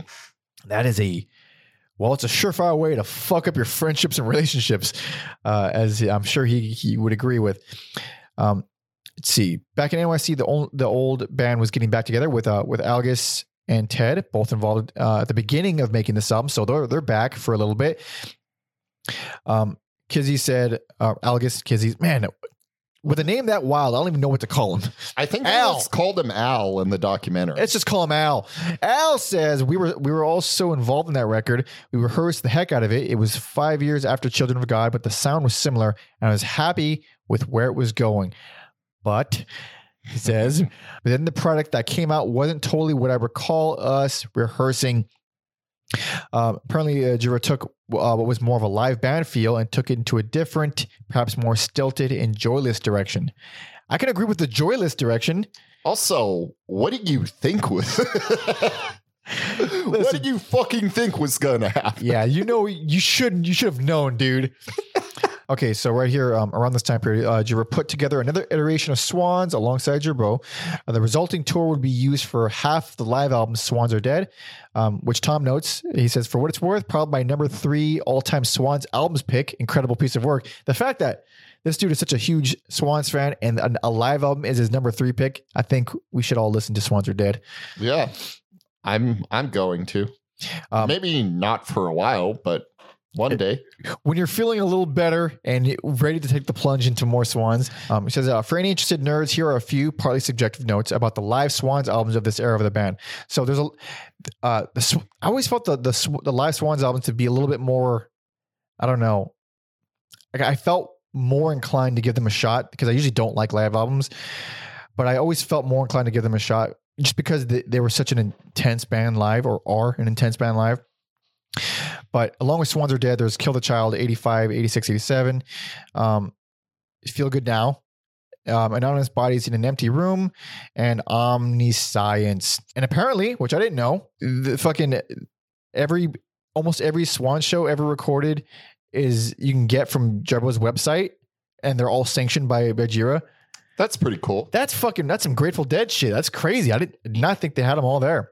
There you go. So after this, we have one EP that we're not covering, and we're not covering Various Failures and the EP Die Tür ist zu. I don't know. It's in German. All right. It's the German named one. But we have loose ends episodes, and one day we'll get around to it for sure. But there's like a lot of repeats on stuff like that, so that's why we didn't cover like World of Skin or Various Failures. But this EP, it's 55 minutes. I mean, it's not an EP. By all definitions of the term EP, it is not an EP. But as Tom says here, he says, I suppose when your next album is over 2 hours long and you go on to make triple albums, under 60 minutes is just a brief interlude. Yeah, that's about right. Yeah. And apparently that the name in German means the door was closed, and it's a very clear signifier of the band kind of running out of steam at this point. But we have one album left. This was Alex's best, and rightfully so. It would have been mine too, but the only problem I had with it, just too depressing. No, I like the depression. I'm a bad person. I'm a fucked up person. I like feeling bad, but I think as a collective, I think White Light was just exceptional in its execution, in its pacing. That if it weren't there, this would have taken it. It's just that one was just that good to me. And then I felt like this one was exceptional. I mean, they're both fucking phenomenal, amazing albums. We're splitting hairs here. Yeah, and that's why we do this, to split the hairs. But we got one left. Oh my God, it's a big one, folks. And if you've been keeping track, you can kind of figure out a couple things here, how we feel about this process of elimination. This is but it's not cut and dry for me. No, same. Yeah. But this is the longest album of this era. It is one of the longest albums we've covered. Oh, I didn't know that. Probably, I think so. Like, it's up there with like, what's the fucking Clash album? Oh, Sandinista. Yeah. It's up there. But this is, here we go. This is, get ready for fucking 2 hours and 20 minutes. All right. Because that's how long this album is. This is 1996's Soundtracks for the Blind. I'm going to go with the second track if you're okay with that. Sure. Because it's more of a song. There are no shortage of soundscapes. It is practically the whole album. Like 50-50 split. I would say it's almost 70-30. Really? Yeah, maybe 50-50. Might have been overshooting that one.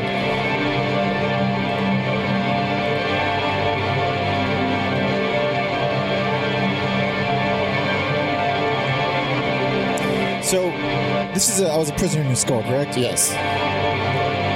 This is such a fucked up song. And it becomes a song, all right? Yeah. It takes a few minutes, and we're probably not going to get there, but the importance of it is this really puts you in a fucking mood, in a weird, unsettling space. All of this weird ambience and white noise. So when the actual song comes on, it has like it has this weird kind of, I don't know, expulsion of satisfaction.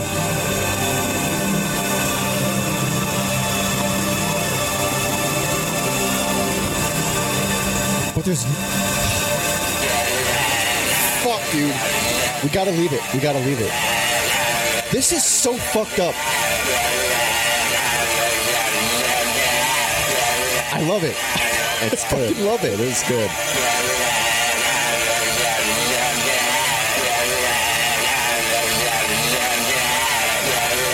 This is a very similar sound to what you hear in PT. Oh, yeah. Yeah. For those who know gaming, the scariest thing ever made in a video game. Oh.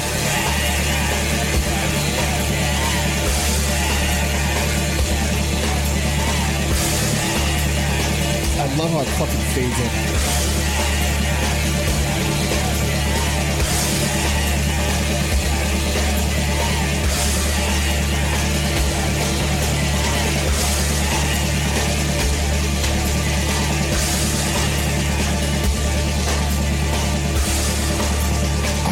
this isn't a song.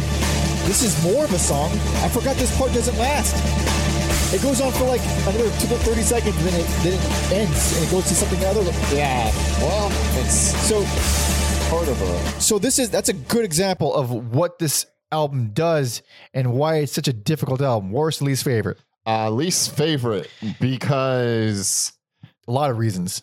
I would say there is a lot I like on here. I like this album actually a lot. But And the songs that work for me fucking work oh yes. way more than what I gave worst to, Right. obviously.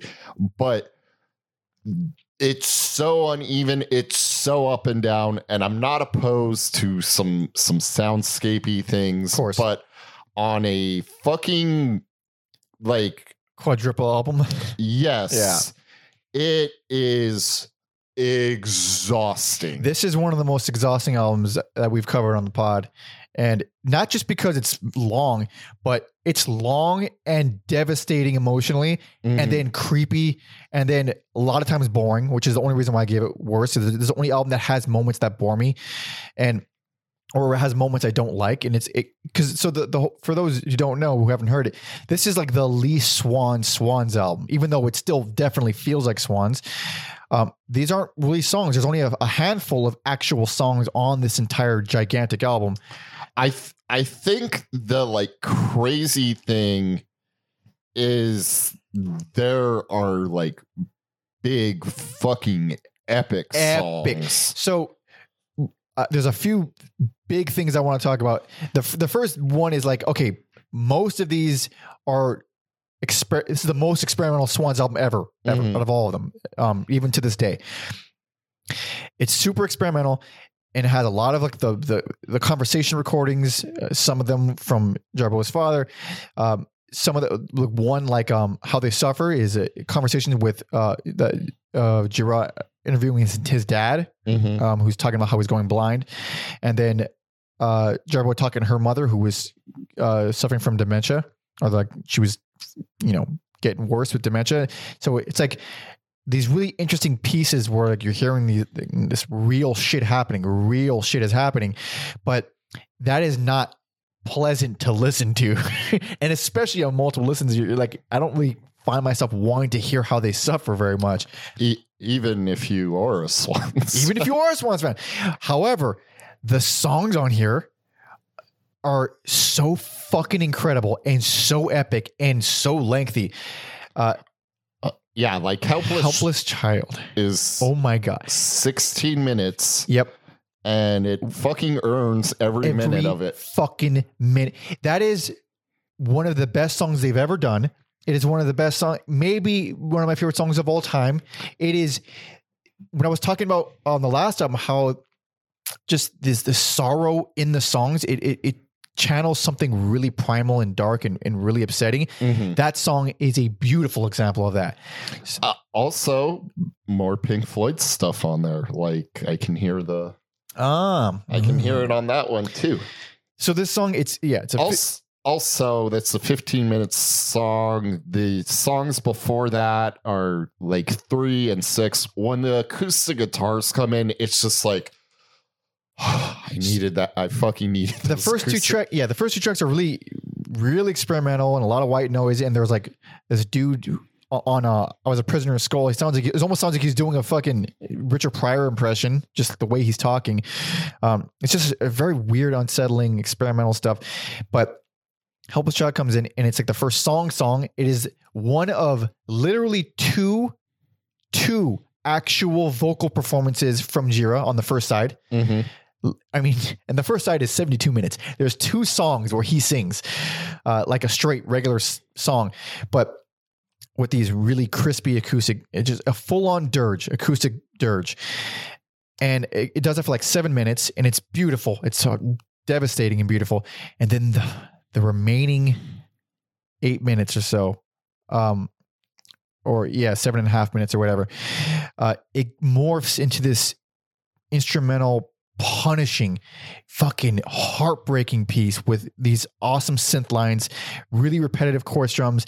It just, man, songs like that I call them infinity riffs, where you can play them forever and you'll never get tired of it because it just triggers something in you where you like the way it loops around. You don't want it to end, and there's no like. There's a lot of, if you're an obsessive music listener like we are, there's a lot of things where you hear a riff and you hear how it loops around, and it has a lifetime to it. Like it has a set amount of reps before you're ready to hear something else. One album completely unrelated to this one that does this in a bad way, that even though I love the album, is Rust in Peace by Megadeth. It's one of my favorite thrash albums of all time, but every riff in that song is played 4 times. 4 times this, 4 times this, 4 times, and it becomes so predictable. It's like, do it 3 times then. Why not do it 3 times and like play with some expertise? Like you're going to do it 4 times. Okay. I know exactly. So riffs like that, they have like a lifetime to it. Riffs like the one in Helpless Child, it doesn't matter how many times you play. It can loop forever. And those are like special riffs. I think Melvins are really good at some of those riffs. Swans are obviously very good at that. And songs like Helpless Child could be 15 minutes and it doesn't matter. It feels okay. Yeah. I always think of Al from Sleep and Ohm. Where it just can keep going on. For some reason, I just thought of See You Next Fall from All Them Witches. Oh, yeah. Where it's like, yeah, you can, the song is like 9 minutes, but it doesn't matter. You kind of want to hear that thing played repeatedly. And that's just a perfect song. Like Helpless Child, I think could actually work as an introduction to someone who's never heard Swans. Like this is both sides of it, like the really dark acoustic stuff and then the punishing, heartbreaking, loud stuff. And it's all in one amazing song. Now, if the rest of the album was like that, this would be best, but it is not.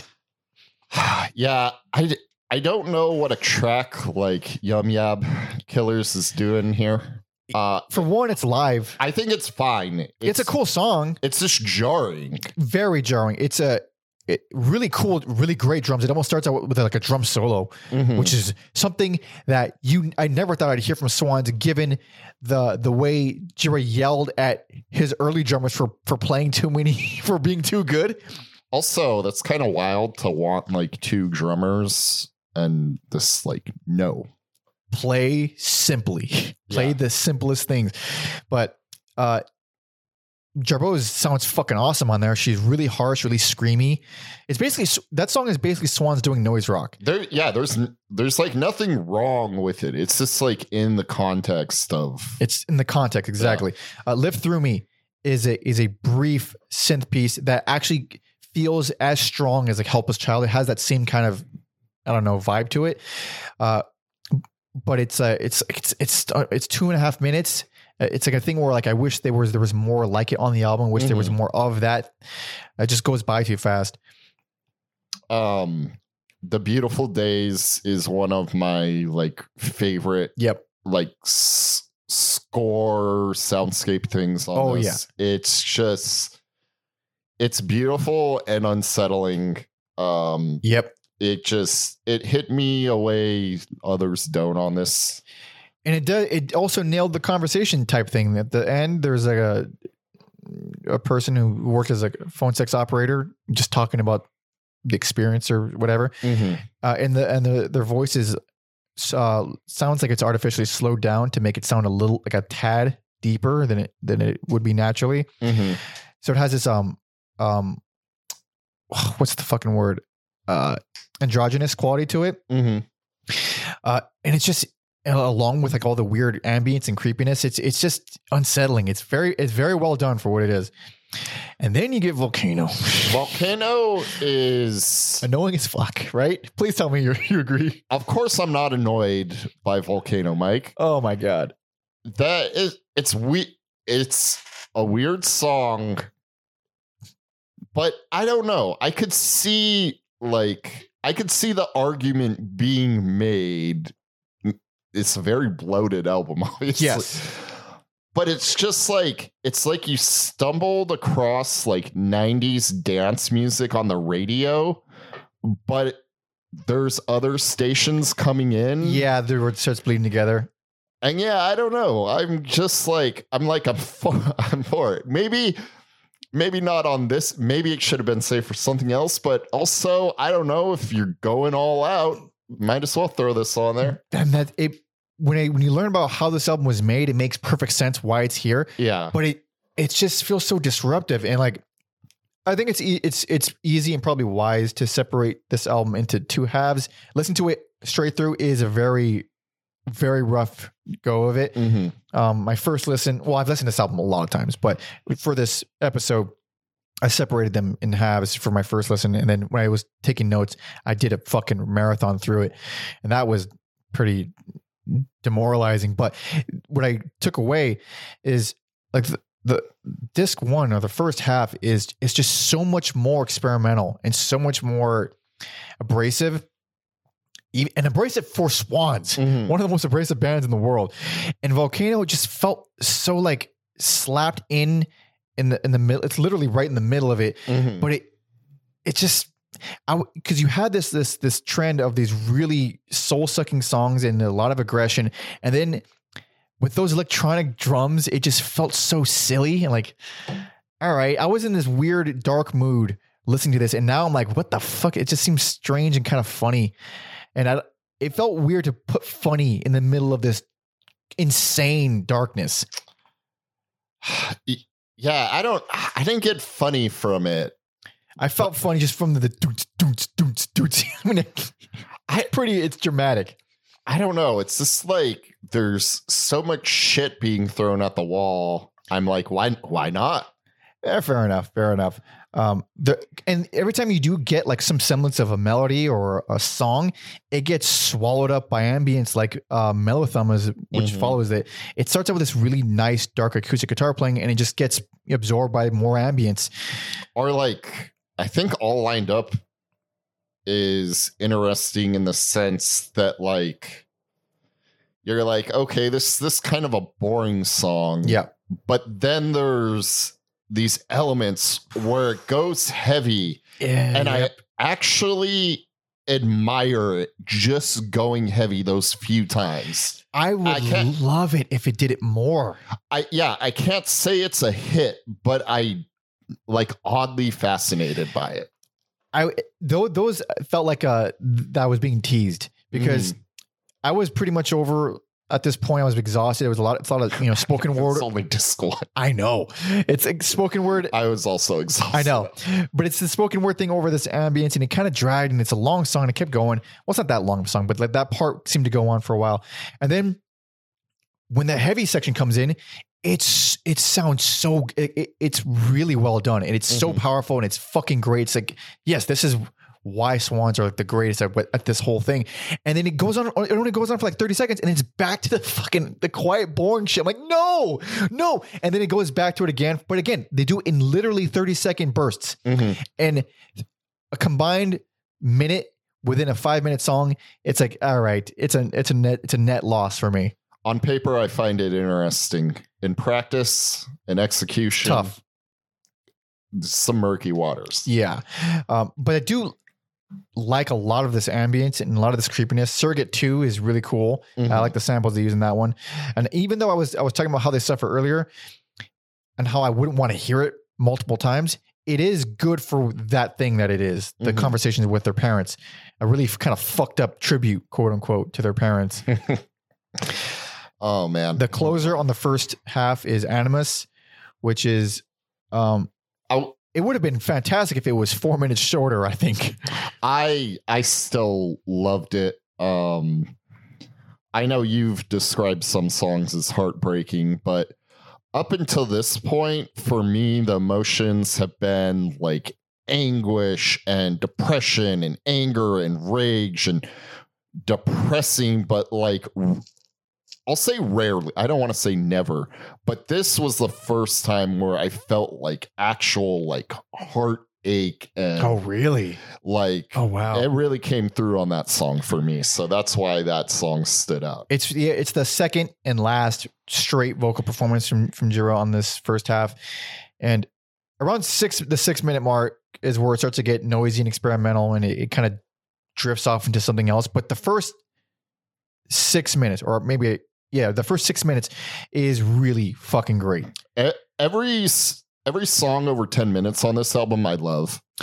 They do seem to be some of the best songs. Yeah. Actually, they are 100% the best songs. That's so crazy that the ones that you think would be the most boring are like by far the best. Yeah. So now we're on to disc 2. So on to another, well, because Red Velvet Wound is more like this It's more experimental sound stuff. It's a Jarboe led one though. It has like she's singing over it, but it's very dreamy and again more drowned in ambient stuff. Some harpsichord sounding synths. It's more of a sound piece than a song. I brought up how The Great Annihilator sounds like you're on shrooms. The song The Sound is Pink Floyd on mescaline. Ooh. I had an awful experience doing shrooms where I was introduced to Noi, and it just... Oh, right. I remember this. Check out our episode on Noi. The way I felt during that noise song is what this actually is. Oh. That's fucking hilarious. Yeah. Jesus Christ. Being sober, I could actually digest it and appreciate it. And I don't want to like tear my flesh off listening to it. So that song, I mean, there's a lot of Western vibes on that one for one. It's 13 minutes. It's phenomenal. Wonderful build up. At around 8 minutes in, you start to get these really heavy tribal drums. It is fucking awesome. It is one absolute highlights of this whole album. Yeah, again, all the 10-minute and over songs fucking rule on this album. And while we're talking about 10-minute and over songs, we might as well talk about The Final Sacrifice. It is live, but it sounds really good. I didn't even know that because I thought it sounded so fucking rad. It sounds great. It sounds absolutely great. This one is the shortest of all the long ones at 10 minutes, 27 seconds. And this should have been the closer. Like looking at the actual final 2 tracks, they're more transition cinematic. No, I mean, the way this album is laid out, I knew that, like, even before I got there, I knew that it was going to end with, experimental noise stuff. I know, but it should have ended with The Final Sacrifice. It has that. It's not even like an epic song. Final is in it. I know, but it's also like really kind of poetic given this the last album before they broke up. But that song, man, it's like super psychedelic. There's a lot of space in it. I love the fucking xylophones. I'm pretty sure it's xylophone. And I didn't realize that. I always just thought, because you hear some of that stuff on this album and other albums, I always just thought it was just, it's probably just another synth. I think it's an actual xylophone. It might be. I'm pretty sure that the drummer, of course, I'm forgetting who there's a million drummers on this. This is all of these songs were taken over the course of years. Maybe if you scroll down a little. No, because all these songs were put together over the course of the whole. This is like vibraphones. Maybe that's it. That's probably it. You know what? That is it. It's from Larry Mullins. Told you. There we go. Look at all I do is scroll. All I need is a little help from your friend to push you to scroll. But that song is fucking awesome. It's very, very, very cool. And I love Joe's performance on that song. But back to the rest. Not a lot of upbeat things on here. Absolutely not. Blood Section, you do get some energy. It is one of the few moments of levity, for sure. It is big, full, beautiful. It's hopeful even. It's unbelievable. It's fucking 2.5 minutes. This one, I mean, you really could have milked that one. It is. And then there's a few like outliers on here that are kind of just like probably could have been cut, but I still appreciate them. Hypno Girl, which is like this rad kind of like evil, snotty.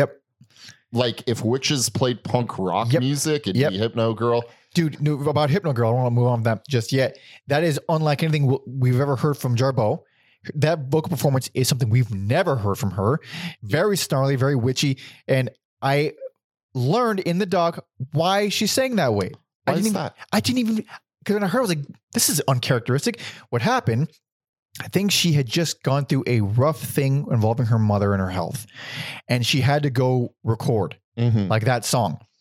So She drove to the studio and she had to like quickly get to performance mode. So she chugged a whole bottle of whiskey.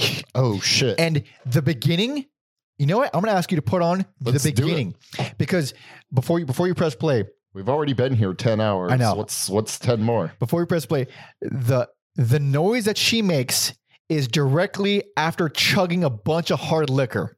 I probably didn't even notice. So this is good. All right. I'm ready. You over.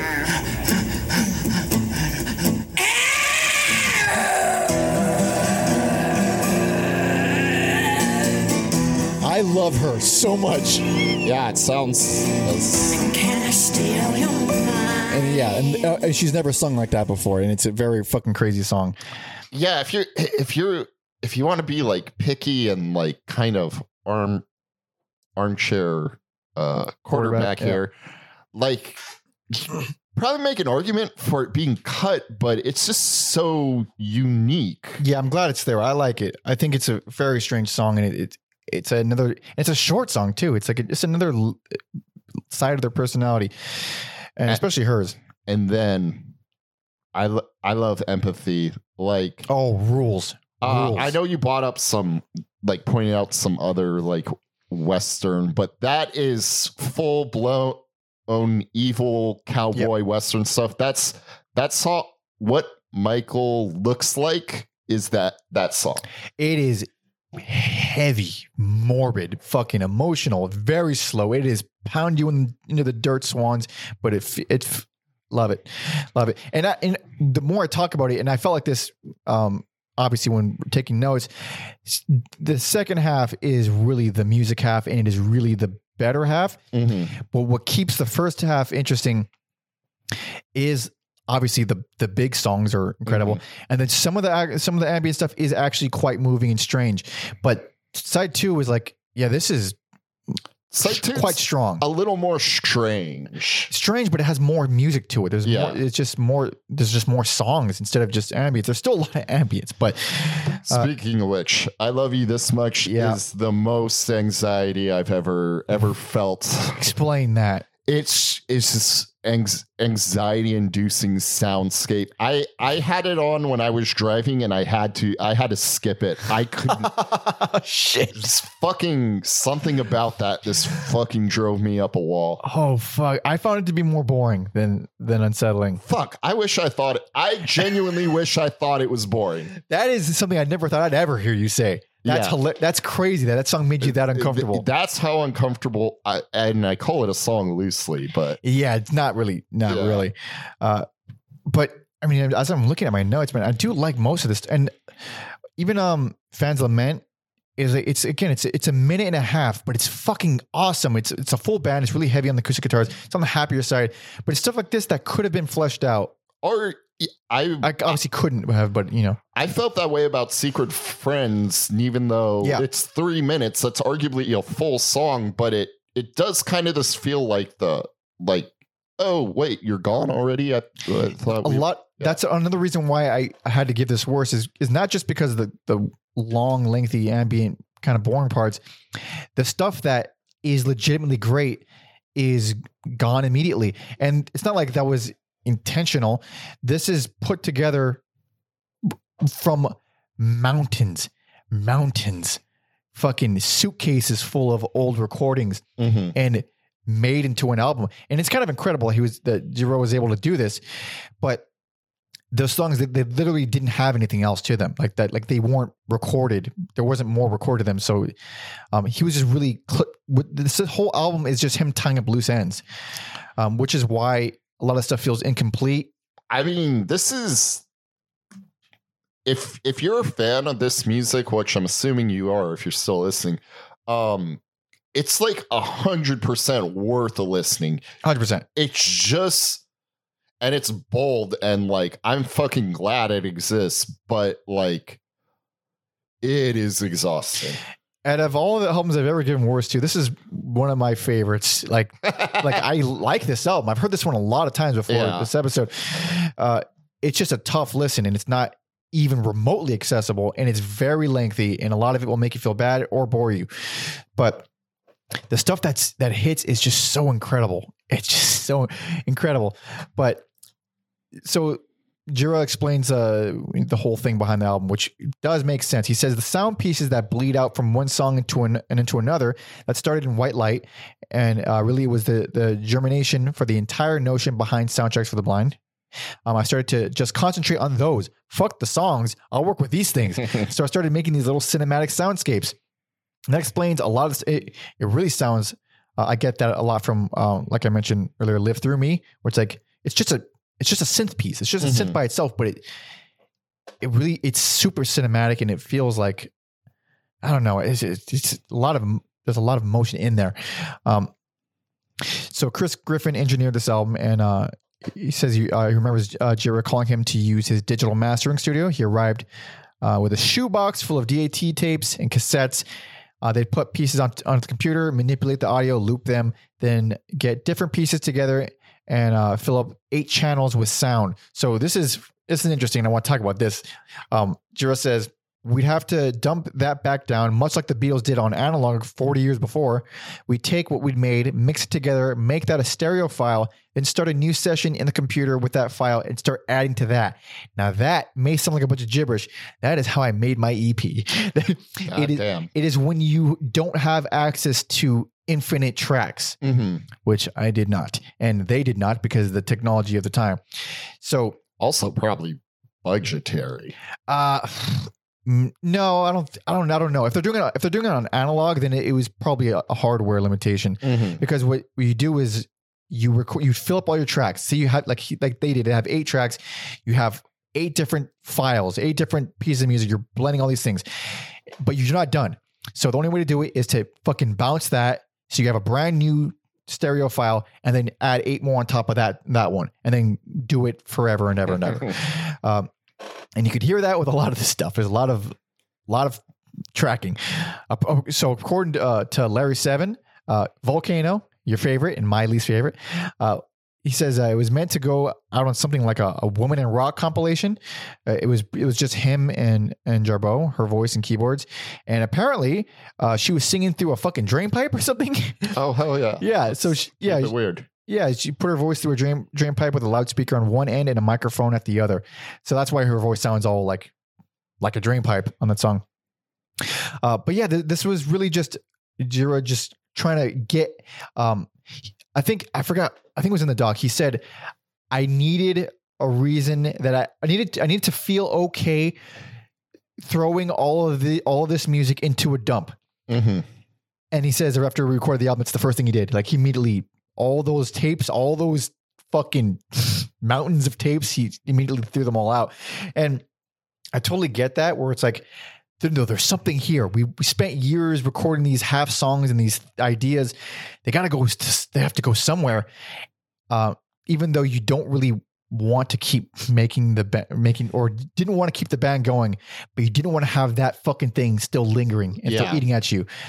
So apparently this was a huge undertaking and a very exhausting album to make. And it feels like it. Yeah. And the fact that it's this good is actually kind of incredible. Like this is snippets from a million different sources, floppy disks even. It's definitely an album to be studied and talked about for sure.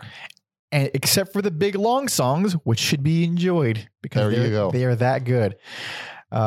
Man, god damn it. I mean, your least favorite, my worst and least favorite, but it's still a very moving fascinating album. Very fascinating. I'm going to say fascinating album.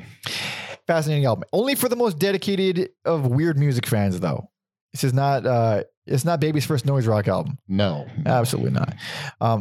But they would break up after this.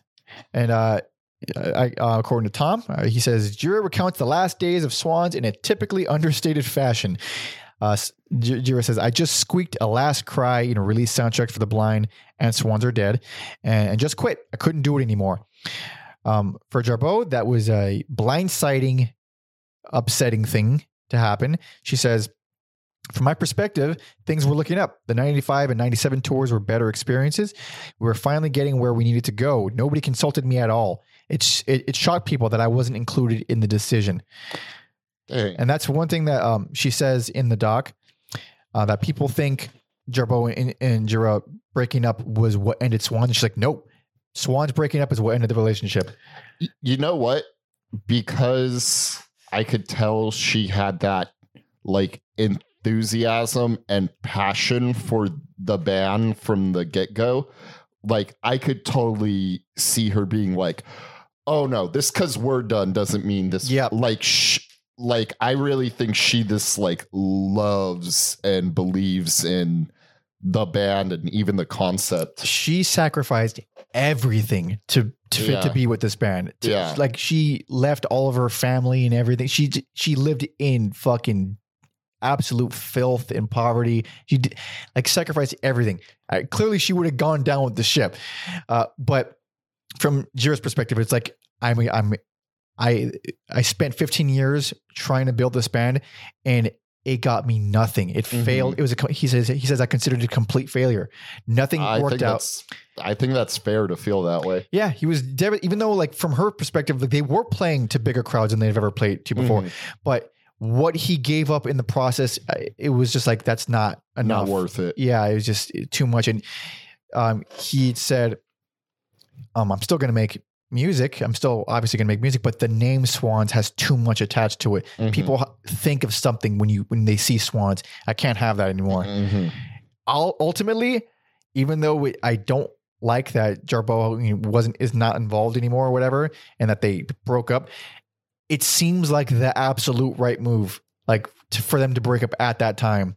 Oh yeah, that makes complete sense to me, and I understand like one, not being fulfilled because you put so much in, but then it almost sounds contradicting. And then two, for the people who do like it or the people who do know, it has this fucking weight to it and you feel like you can't.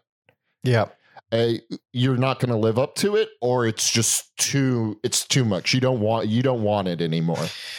Yeah. But then you look at how they are now, that wouldn't have happened if they would stay together. I don't think so. I could never know. No one could ever know, but sure. It doesn't, it feels like the people needed to discover Swans on their own as this band that broke up and that did this crazy thing in 15 years. And then when they came back as a brand new thing, people were like, we're not missing them this time. We're not missing this. 100%. Yeah. Yeah. And so after this, he wanted to form, like you mentioned a few times, the Angels of Light. Jarboe continued to make solo records and a bunch of collaborations. Tom says, for anyone curious to sift through her huge and varied catalog, I recommend Anhedoniac, the Men album, and the Neurosis collaborations as her best. That was the very first time I heard her and why I sought out Swans. That'll do it. Because I was like, who is this woman? Yep. And then... and he says even her recent releases have mostly been really good too, which is very cool. I believe it when she's a musician through and through, and very fucking great. Yeah, I'm surprised at how because I've never saw an interview with her before the doc. I was like, man, she's really lively and like she's about it. I didn't realize how about it she was. Like, yeah, she's a fucking real deal. According to Ted Parsons, a longtime past where all the record label mess, with all the record label mess, Matt and Jira had a hard time figuring out who he owed money to. And this calls back to the thing I mentioned earlier. Ted said, I know Harry Crosby wanted to kill him, whoever that is. I think one of the guys, I'm assuming one of the dudes who worked on the album. But Michael tried to make everything right. I even got paid $500 for that drum beat I did on Holy Money. Nice work if you can get it. God damn, that's more than fair. He goes out, very fair. Yeah. Very fair. The man goes out of his way to make sure his people are paid, even if he verbally abuses him in the process of it. Dude, that's how you got to do it. Pay your people. Make sure they're taken care of. And especially if they're doing something for you that's very fucking difficult and you know that you're being difficult. And with that, we are done. My brain is melted. Thank you so much for listening and watching and hanging out with us. This is, people have been waiting for this one, of course, since the first part. And the third part will be just as thorough and intense. But this was so much fun. I was looking forward to this. I love talking about Swans. I love talking about any band I like, but this is one of the greats, truly one of the greats. And with that, we should probably do a little bit of recap. Yes, we should. Yeah. Personal favorite, Children of God. Every track, this somehow the most flawless, easy listening. I'm using that real loosely. Yeah. Love of Life, worse. It's the most boring to me. I don't have an issue with the soundscapes. It's the actual music that underwhelms me. The Great Annihilator, best, just blown away by the songwriting, start to finish, a range of emotions. How I imagine manic depressants probably feel. And then my least favorite, just because of the sheer audacity and the way it beats me down, Soundtracks for the Blind. Hell yes, you went for the full gamut, all 4 picks. For me, the minimum 2. White Light from the Mouth of Infinity, best personal favorite. I feel like the perfect evolution of this entire era. Like the absolute highlight of it. Beautiful, moving, devastating, powerful. A perfect response to The Burning World, even though I did like The Burning World as well. And Soundtracks for the Blind, worst and least favorite. I still like it. It's just the most difficult Swans album probably ever. Intense, amazing in certain areas, but drags on and a little too far into the experimental part for my taste in the other end. Let me say, I didn't know how these picks were going to shake out, but right when Soundtracks for the Blind ended, it was like just clear as day for some reason. Oh, interesting. Yeah. It was a crazy epiphany to have. And I double checked with myself. I was like, no, yeah, that's right. That's interesting. Yeah. Cause I was up until I think because I already heard that album up until Great Annihilator. That's how I was feeling. I was like, I have no idea what's going to happen. Mm-hmm. But as soon as after I finished Great Annihilator, I was like, okay, I think I've settled. But thanks so much for listening, watching, and hanging out. Like the video if you liked it, subscribe, yada, yada, yada. Leave some comments, leave your picks for best and worst, leave some anecdotes about this era of Swans. We want Swans fans. These are the people we need hanging out with us. And if you stuck with us to the end, you're already pretty fucking rad. So do that, please, and thank you. You can find a full Spotify playlist on this era of Swans in the description. There's a link to that. We got playlists associated with most episodes. You can find all those at everyalbumever.com. Please follow me on all social media at PandaMonkey and Alex on Instagram at Every Album Alex. Hell yeah, please be sure to follow and check out our history guy, Tom Osmond. He's done a ton of work for us. I mean, this episode alone, he did a lot. So find all his music stuff at tomosmondsounds.com, as well as his Substack, tomosmond.substack.com, and his debut album, So Much for All in a Day's Work. And you can find links to all that in the description. And while you're at it, check out my EP, all right? It's very cool too. Panda Monkey, self-titled. You can find a link to that in the description too. And last but not least, patreon.com/everyalbumever. That's our bread and butter. That's where we survive. You've got bonus episodes there. You get to see our schedule in advance. You get to vote on polls, decide who we're covering next. You get to join our Discord, be a part of our community, as well as suggest our EAE singles episodes, which, beginning of the year, we're trying to be on top of it. We're trying to cover these motherfuckers as they come out. So if you have any ideas of albums you want to see us cover that are coming out or soon to come out, go there for that. Also, I'm trying to stay on top of that. One did slip through the cracks already, though. Oh, really? Dude, fucking Viagra Boys. Damn it. They're machines. They really do put out a lot of fucking like records. An album a year. Jesus Christ. Fuck. And also, if you're tier 2, then you can suggest a full ass discography for us to cover on our bigger, longer episodes. Not as many albums as Swans, preferably, because that requires multiple parts, and that's insane. We chose Swans unless you have some insane amount of money. Yeah. We have to manage our actual lives outside of this pod while we're at these. It took us 2 weeks to do this episode. Like it takes so long to prepare for these. And digest and listen. Take notes and make sure we remember what we're talking about. It's not just listen once and talk about it. That's fucking insane. No. We've been called idiots before, but That's very true, but for different reasons. All right. But trust us, We're thorough. fucking have listened to everything. Oh, absolutely. Multiple times. But go there for that. Thank you, please, and thank you. Thank you, please, and thank you. Okay. Now, I didn't even think about last song. And I feel like I should have thought about it more. Let me tell you something, brother. So fucking exhausted. I will just let you have whatever the fuck you want. And this is where you're not going to like me. I don't care. Oh boy. I'm sorry to do this. Just do it. A helpless child. Go for it. I don't got anywhere to be. Let's do it. It's off the album I Gave Worst, but it is a perfect song and it's 15 minutes. So strap in, folks. This is Helpless Child. Thank you so much for listening and watching. See ya.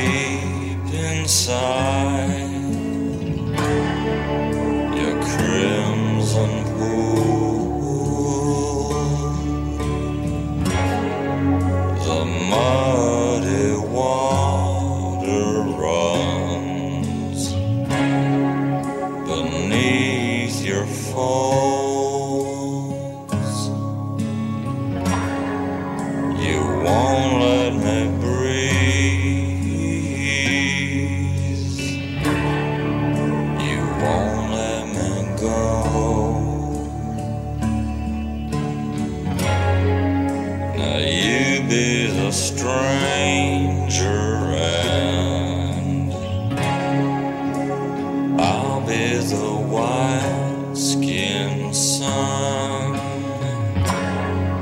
You blacken my innocence with sugar and opium.